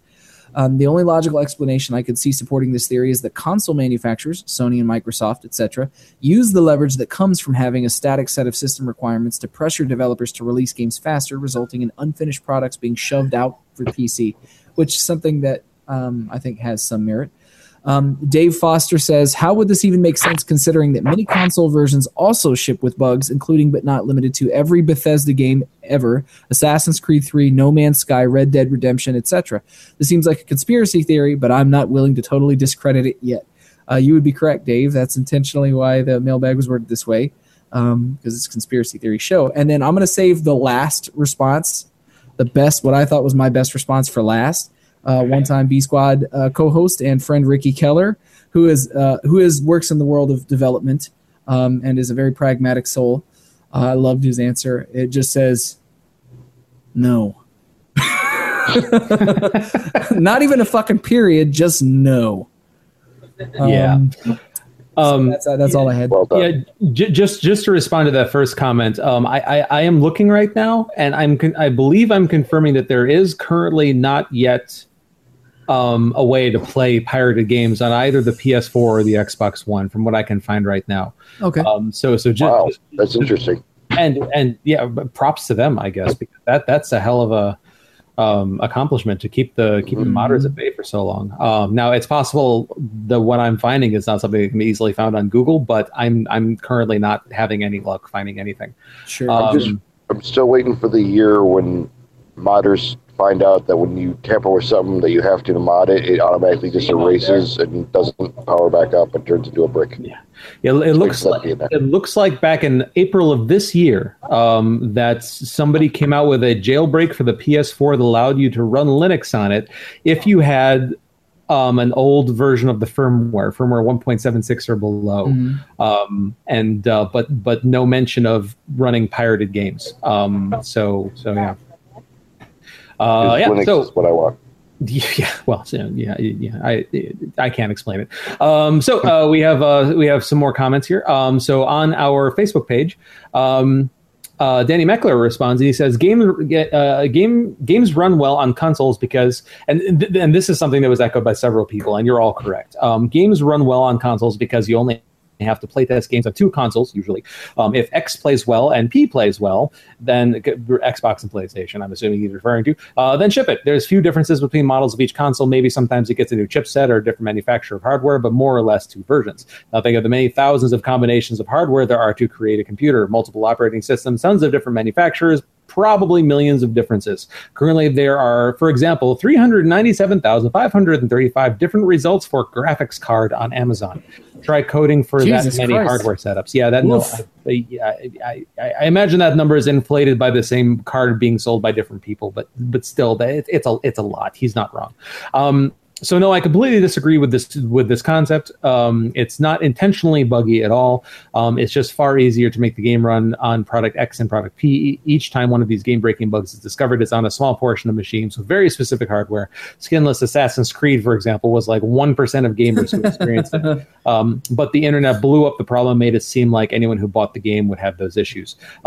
Which I did point out is kind of basically what I said when we were talking about this initially. Yes, hardware issues are by far, I'm sure, the biggest, and possible hardware configurations and combinations are by far the biggest reason of these issues.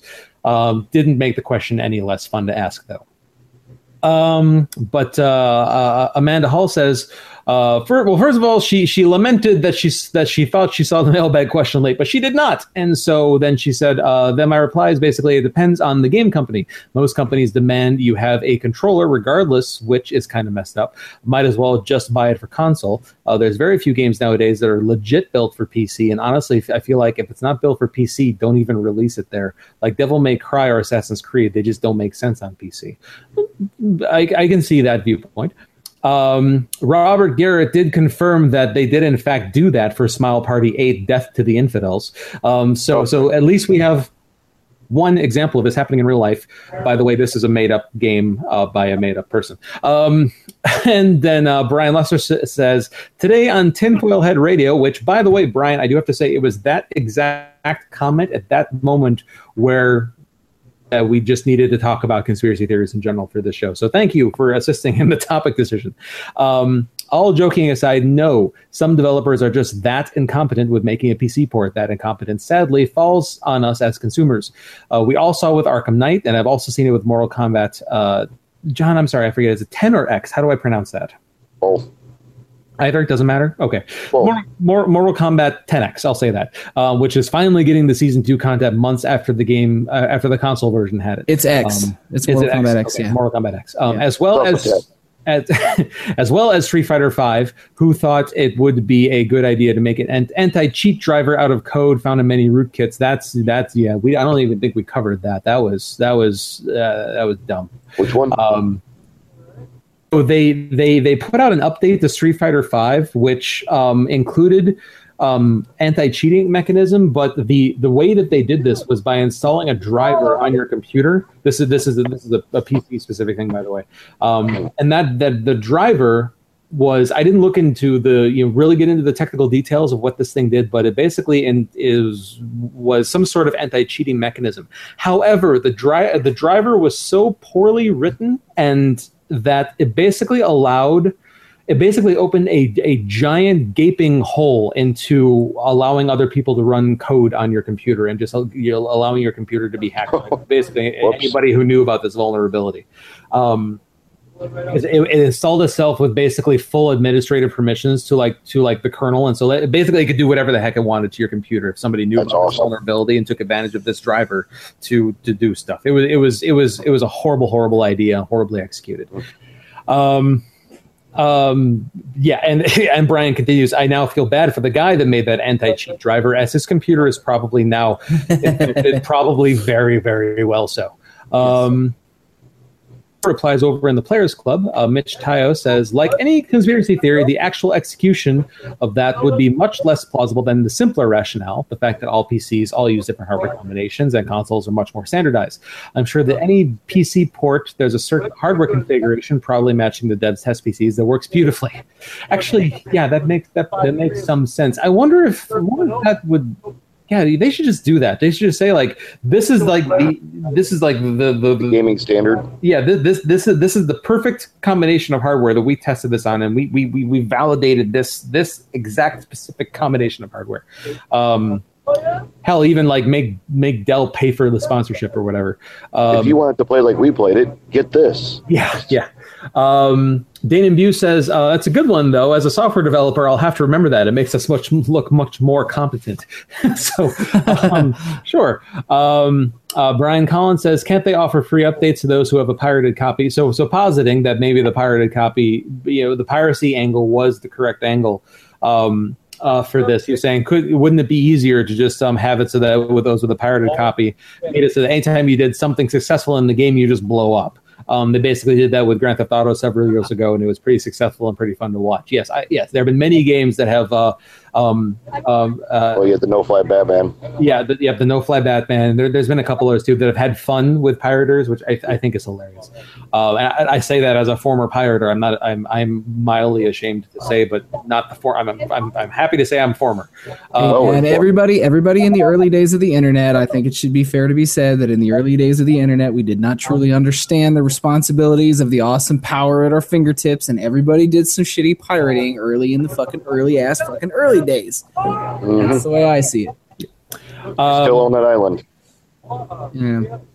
And Daryl Moore says that is a long-time plan that most studios cannot afford to tailor towards. I do think, however, that PC ports aren't given as much attention as our console counterparts. I think that is very, very likely. So do you guys have any other responses? No, that's everything I had for this week. Okay, cool. And then we don't have any emails this week, so Songbird, we miss you. But yeah, so that's everything for this week. Goat, is there anything unusual that you would like to let people know about, other than the fact that obviously you're on tour? I'll be in Chicago Tuesday for about 12 hours, and then we head east at the Concord Music Hall. I see. Yes, good room. It's a good room. If you get free time, I know it's a Tuesday night. It's kind of weird, but I mean, if you want to go on nostalgia with Photogrid or Flaw and Dope, the Concord is a far better venue than the Congress, and well worth coming out to. Looks like tickets are still available for $18, and so if you want to go see Goat and some bands that are, and if you're not, look at our tour dates and check up later. I'm heading east, so anything from Chicago east in the next couple weeks. Yep. So yeah, John, how about you? You know what? My vacation wraps up at the end of this weekend. I'm off, through tomorrow, and then it's kind of back to the soul crushing day job that I loathe, and don't talk about ever because I hate it so much.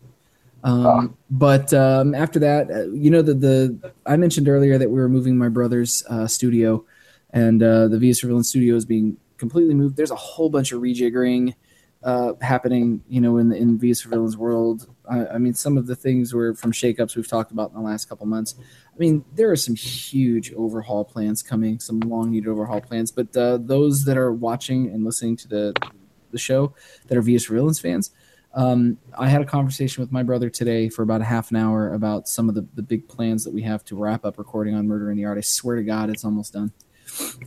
We just have had Nick and I have talked about shooting a documentary to break down the fucking speed bumps of the recording process of this record and why it's been so hard. And no, it was not because of Metal Gear entirely. 50%. I'd say 20%. The remaining 80% was the most insane stream of shit happens I could possibly fathom to explain. But it's almost done. We made some investments, where guitar recording is concerned, because really, with the exception of some fine tuning, a little bit of vocal work that Nick wants to finish up and that I need to do, and then tracking the guitars, of which only about 20% of the record has guitars tracked on it. It's like 90% of the way done. I'm going to say this record is 90% finished. Nick's just making a couple of adjustments, maybe writing some last minute songs to swap things in and out. He just wants the pacing and flow of this thing to be right. So it's almost there. That's all I'm going to be working on for now. I don't think we're going to book a Halloween show this year. Don't quote me on that, but I'm almost positive, due to another contract for something non-V for Villains related that my brother just signed up for. He's going to be working through the month of October, so I think that's going to end up happening in lieu of anything V for Villains related. So that's all we're going to be working on, is Murder in the Art in the world of V for Villains. And then, for me on a personal level, not anything noteworthy. We'll just say that, at least not right now. So that's it on that front. Okay. What about you, Charlie? And in my side of the world, Ciderfest is obviously the thing that I've been talking about for months, and because it's a huge deal. It's very important to me. It's something I'm very proud of, and it's taking up a lot of my time. So the schedule is completely online, like I said before. We probably won't have anything really to announce, but over the next month, it's just going to be working on all like the merch and art and badge art and posters and things and all like the different swag and printable stuff that we're gonna have put in the comic book together and all that fun stuff. So that'll be over like the next week or two, and then there's that 2 week period to get everything ordered without having to pay rush fees. It all has to be done in the next week or two, and then so then that last 2 week period before con is in the quiet before the storm. All the work is done, all the prep is done, all stuff's ordered, stuff's being delivered, and then you're just in that point now where it's just okay, I've done everything that I can do that's going to really make a difference pre-con. We can kind of do some little planning here and there, but at that point, the comic book's out to print. You don't want to change anything if you can help it. So I'm sort of looking forward to that little bit of downtime, just being able to relax a little bit, and then before I head up to Milwaukee to have probably about. Just because it's so important to me, just because I've learned so much over all these cons that I've done this last year. I've between the time that I've had to invest, along with obviously my staff of almost 100 people, the time that we've had to invest into making sure the Ciderfest is as great as possible, the time that I've invested personally into making sure that into doing everything I can to help with that goal, the guest list we have put together, the musicians we have put together. I mean, I don't feel bad in saying it all. I think that this is really just going to be the best time that I've had all year, and I'm just really looking forward to it. And then it's going to be great. I mean, so I'm just really excited. So yeah, and just a stupid thing that I just want to throw out there, just because it's of relevance to this show. So yeah, I'm going to pull up a picture here, and so there's a team that goes by the name of Fire Team Harmony, which is a group of people that have gotten Spartan suits from Halo, have painted them up and to make them be color schemed like the main 6 ponies from the show, and they are going to be at Ciderfest. And I'm super excited to meet these guys because they've gone to cons before, and they have like a YouTube channel, and they're just really funny. And so yeah, they like, we didn't know, they just announced that Fireteam Harmony was going to be coming to Ciderfest, and that just made me really really really happy. So yeah, I'll see it for the show if I can snag an interview with them, just because it's of relevance. But yeah. So, anyways, I'll stop babbling now. I'm just excited about Ciderfest. But yeah. So, like we said before, just keep an eye on social media to find out what our mailbag / topic is going to be for next week's show.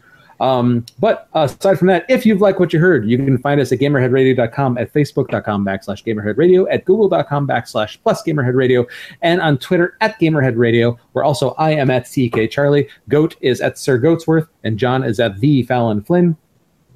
You can email us at editors@gamerheadradio.com or call and leave us a voicemail at 94926-GAMER.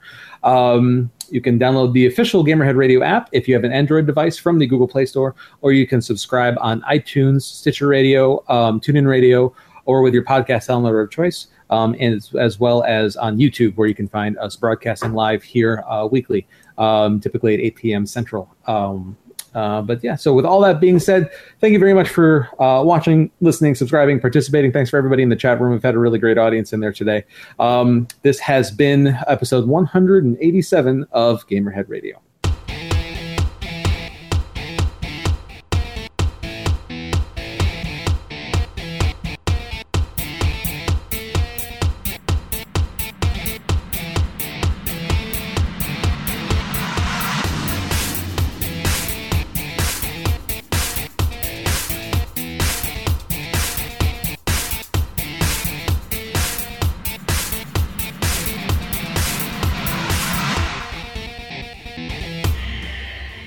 Can't see if we're live or not. You're live. Okay. 187. 187. Apparently, Goat is max headroom now. Sorry, I just woke up. Like I said, and got thrown a whole bunch of information, and I have a bunch of people yelling and screaming outside of my curtain. Yeah, so, yeah, you're gonna hear a lot of it. So we're off today. So 187. Yes, is where we're at. We're live, by the way, and we are live. Okay, so we're just gonna roll through this, smooth as butter. Nobody's even noticed. This is Gamerhead Radio. I'm the Goat.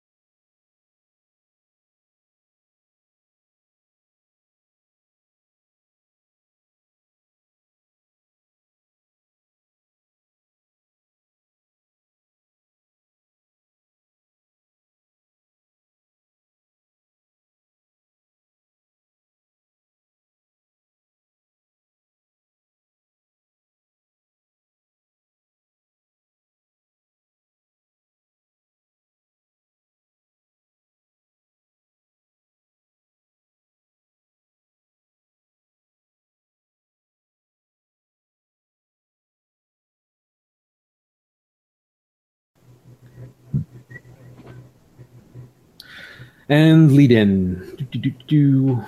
Lead in. The closest thing I had was something relating to Goat's Destiny. Okay.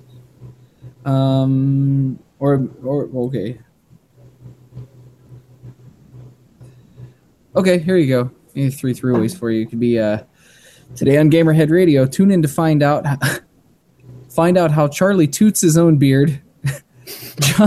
Wait, hold on. Wait. Horn. No. Tune in to listen to us discuss John's neckbeard, Charlie tooting his own horn, Goat's Destiny, and video game conspiracy theories. What was the Destiny reference? I'm forgetting that. We cracked a funny about Goat's Destiny. I don't remember what the fuck it was anymore. I think it was the Girl Scouts. Pudding brain. I don't know. Yeah, I don't remember the context at all. But okay, sure. So Goat, you got that. So today on Gamerhead Radio, tune in to find out. Or what was it, John? Today on Gamerhead Radio, tune in to listen to us talk about John's neckbeard, Charlie tooting his own horn, and Goat's Destiny. The video game conspiracy theories. And video game conspiracy theories. That's a lot to remember. We can do it. You can do it in chunks. Okay. Today on Gamerhead Radio. Here, you want me to? Oh, you can't see the fucking chat because you're on your phone. Does it say you want me to type up a script for you? Well, hold on. I thought you did have the chat on there. I just gotta back out. I think.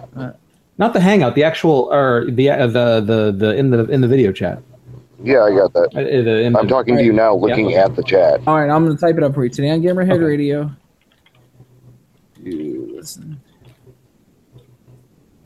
I think it's in this chat though. Just type the word poke, Goat. If you can see that, you're in the right place. Otherwise, if you need it in just our normal Hangout chat. And when you get to your part where you say Goat's Destiny, you just say in my destiny, I would imagine. Really, John? Thanks for piecing it together for me. Shut up, Goat. Ooh, 232. A lot to cut there. Hey, so while John's typing this up, I just want to share something interesting with you guys. So we got one of those a while ago for, I think it was like Michelle's birthday or Christmas last year. It was a while ago. We got one of those Soda Stream, soda makers with the carbonation things. The thing we had in the 80s, and they just remade it where you make your own personal soda. Yeah. That was in the 80s. Yeah. I didn't remember that. So there you go, Goat. We got one of the bottles that is dishwasher safe because apparently the normal ones aren't, which I think is very weird. But I just noticed something weird on this bottle. This bottle has instructions to not use after December of 2017. Oh. When you get time.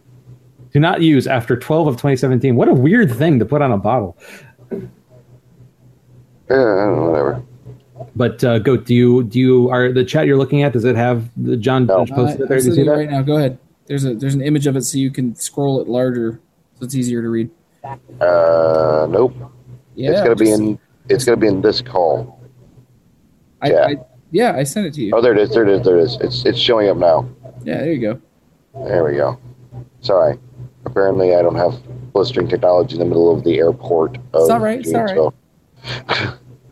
And, how dare you, sir? Hey, I think we're doing pretty good here with me being on the show in general compared to usual tours. Yeah, and we didn't have any drop-offs this week, so hooray. Yeah. Progress. Knock on wood. Verizon does it again. Shooting his own. Okay. Are you ready? Yep. All right. Yep. Today on Gamerhead Radio. That's Easter eggs. Yeah, I screwed that up bad. All right. Please. Today on Gamerhead Radio. Damn it, John. Was that John? It was John, wasn't it? It was me. Yeah, see? Yeah. That's actually warranted because I do it to you all the time. All right. Today on Gamerhead Radio. Tune in to listen. Okay. It was just weird, like reading it on my. You sound like a nervous guy pacing outside the office of a fucking an audition. Like you're preparing for your interview or audition. Yeah. I'm gonna walk into walk in there and just be like, hey, how's it going? All right, here we go. Today on Gamer and Radio, tune in to listen to us. Damn it, why is that so weird to say? Listen to. There's too many twos in there. Tune in and listen to us. No. Tune in to listen to. Is it just me or does that sound weird? Tune in to listen to. Hello? Yeah, we're here. I think it's good. Okay, I just it's weird, but I don't know, it sounds weird. All right.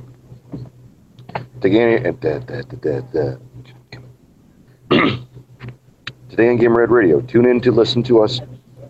See, that's just weird to say. Damn it, I don't know what time it is. All right.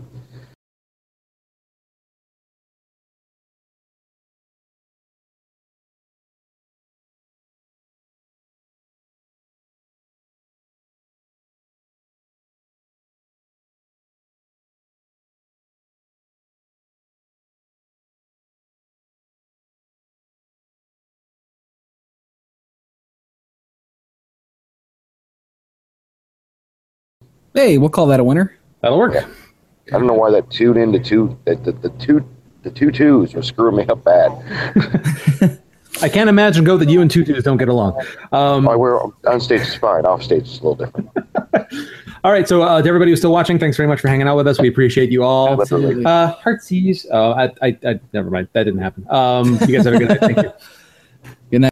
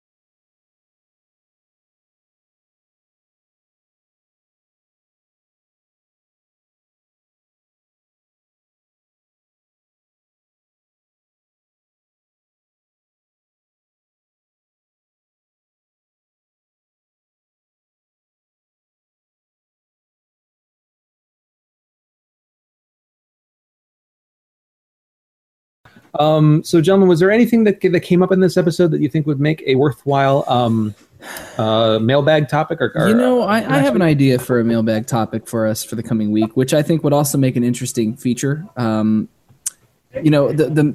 mailbag doesn't necessarily tie directly into the idea for the feature, but they kind of lead to each other. We were talking about pirated games. I kind of would not mind asking people if they've ever pirated a game, in their time playing video games, and if they did, what that game was. How do you guys feel about that? I mean, my knee-jerk reaction to that is I'm not sure that many people would be willing to incriminate themselves. But so instead of that, So John, before you joined the show, quite some time ago, we actually had a feature where we had a reformed pirate on the show. Hint: it was actually me. So I basically came on and I talked about how I actually used to be a pretty regular pirater of video games. You've talked about it a couple times while I've been on. Yeah, I used to have quite a collection of. We used to meet people in back alleys and brown bags, and it was a bad thing. We had to drag them out. It was just virtually. Bad time. If the alleys were websites and the brown bags were torrents, yes, that's accurate. It's been a minute, and we could certainly revisit that again in some fashion. I wouldn't mind doing that coming up, but I think a lot of that depends on Goat. Are you going to be able to join us next week or no? Where the fuck am I next week? I know you never ask a guy on the road where they're going to be a week. Let me check my records. Well, the reason I ask is because I would certainly like to revisit that topic for sure, because I didn't get to participate in it when you did it originally, and I think that would be fun. The idea that I had as an alternative topic, which again is something I kind of want Goat to be around for, because I feel like this would be a really fun show. Okay. I wouldn't mind talking about, if we've never talked about it on the show, or if you think it's been long enough before I was on, there is a pretty comprehensive list of video games for various platforms that never saw release or release past beta. And I would kind of like to talk about, I think that would be a really fascinating topic. Abandoned video games? Yeah, abandoned video games that were never released, but that some people got to play. I've played a bunch of video games that did not see release. So I have some like hands-on experience with that, and I also think it would be fascinating to kind of showcase some cool games that never saw release, which I think as an alternative mailbag topic could be, about video games that maybe didn't get released that people wanted to be released, or some way to tie that into mailbag. So is there a game that you were ever really looking forward to that you were really disappointed that got canceled? Yeah, I think that's what do you think, Goat? Sorry, I was counting days. What do you think of that for a mailbag topic? Okay, well, I think I'll either be in Pennsylvania or New York. Yeah. Well, just keep us posted, Yeah, obviously. I was just trying to keep... what was the thing now? Sorry, I was completely tuned out. Charlie, you worded it better than it was coming out. So the idea is for the mailbag question is was there ever a game that you were really looking forward to that got canceled? Okay. Yeah. And Goat, you are going to be in Rochester, New York. Am I? That's me right before 3 days of Canada. That's correct. See. We'll see. Okay. And we'll. So you'll be an hour ahead of us at that time. So that to me does not sound like it bodes well for you being on the show. That would put us at 8:30. We've been going on typically at 11. Yeah, we might have to move and shake some. Okay. Well, so the question becomes: do we save that for another time? Because that's kind of a fun topic. I would like all three heads to be on for that one. Yeah, absolutely. Okay,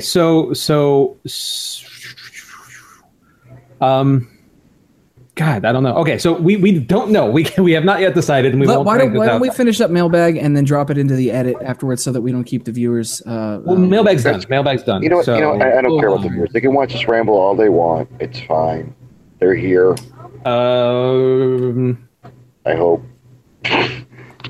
Do you guys? That's so random. My Amazon Echo in the other room apparently just heard me ask a question. It heard me say Alexa apparently.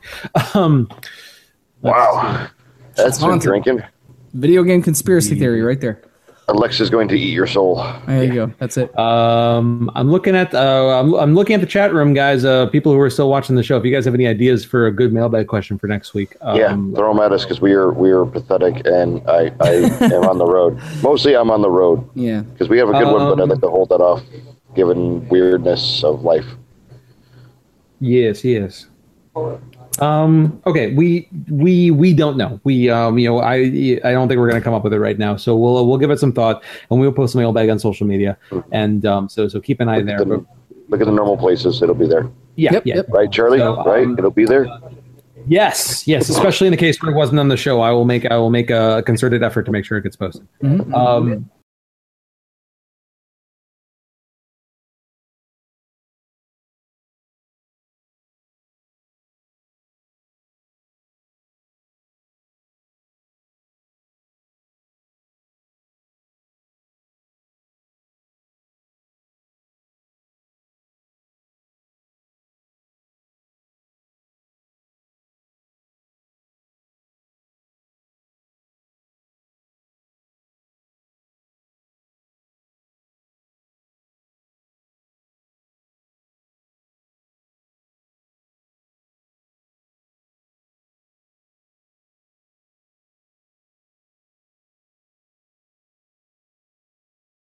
there is a group of guys who go by the team of oh shoot, I just lost the name. It was just in my head. Good shout out. Yeah, good shout out. You shut up, Goat. While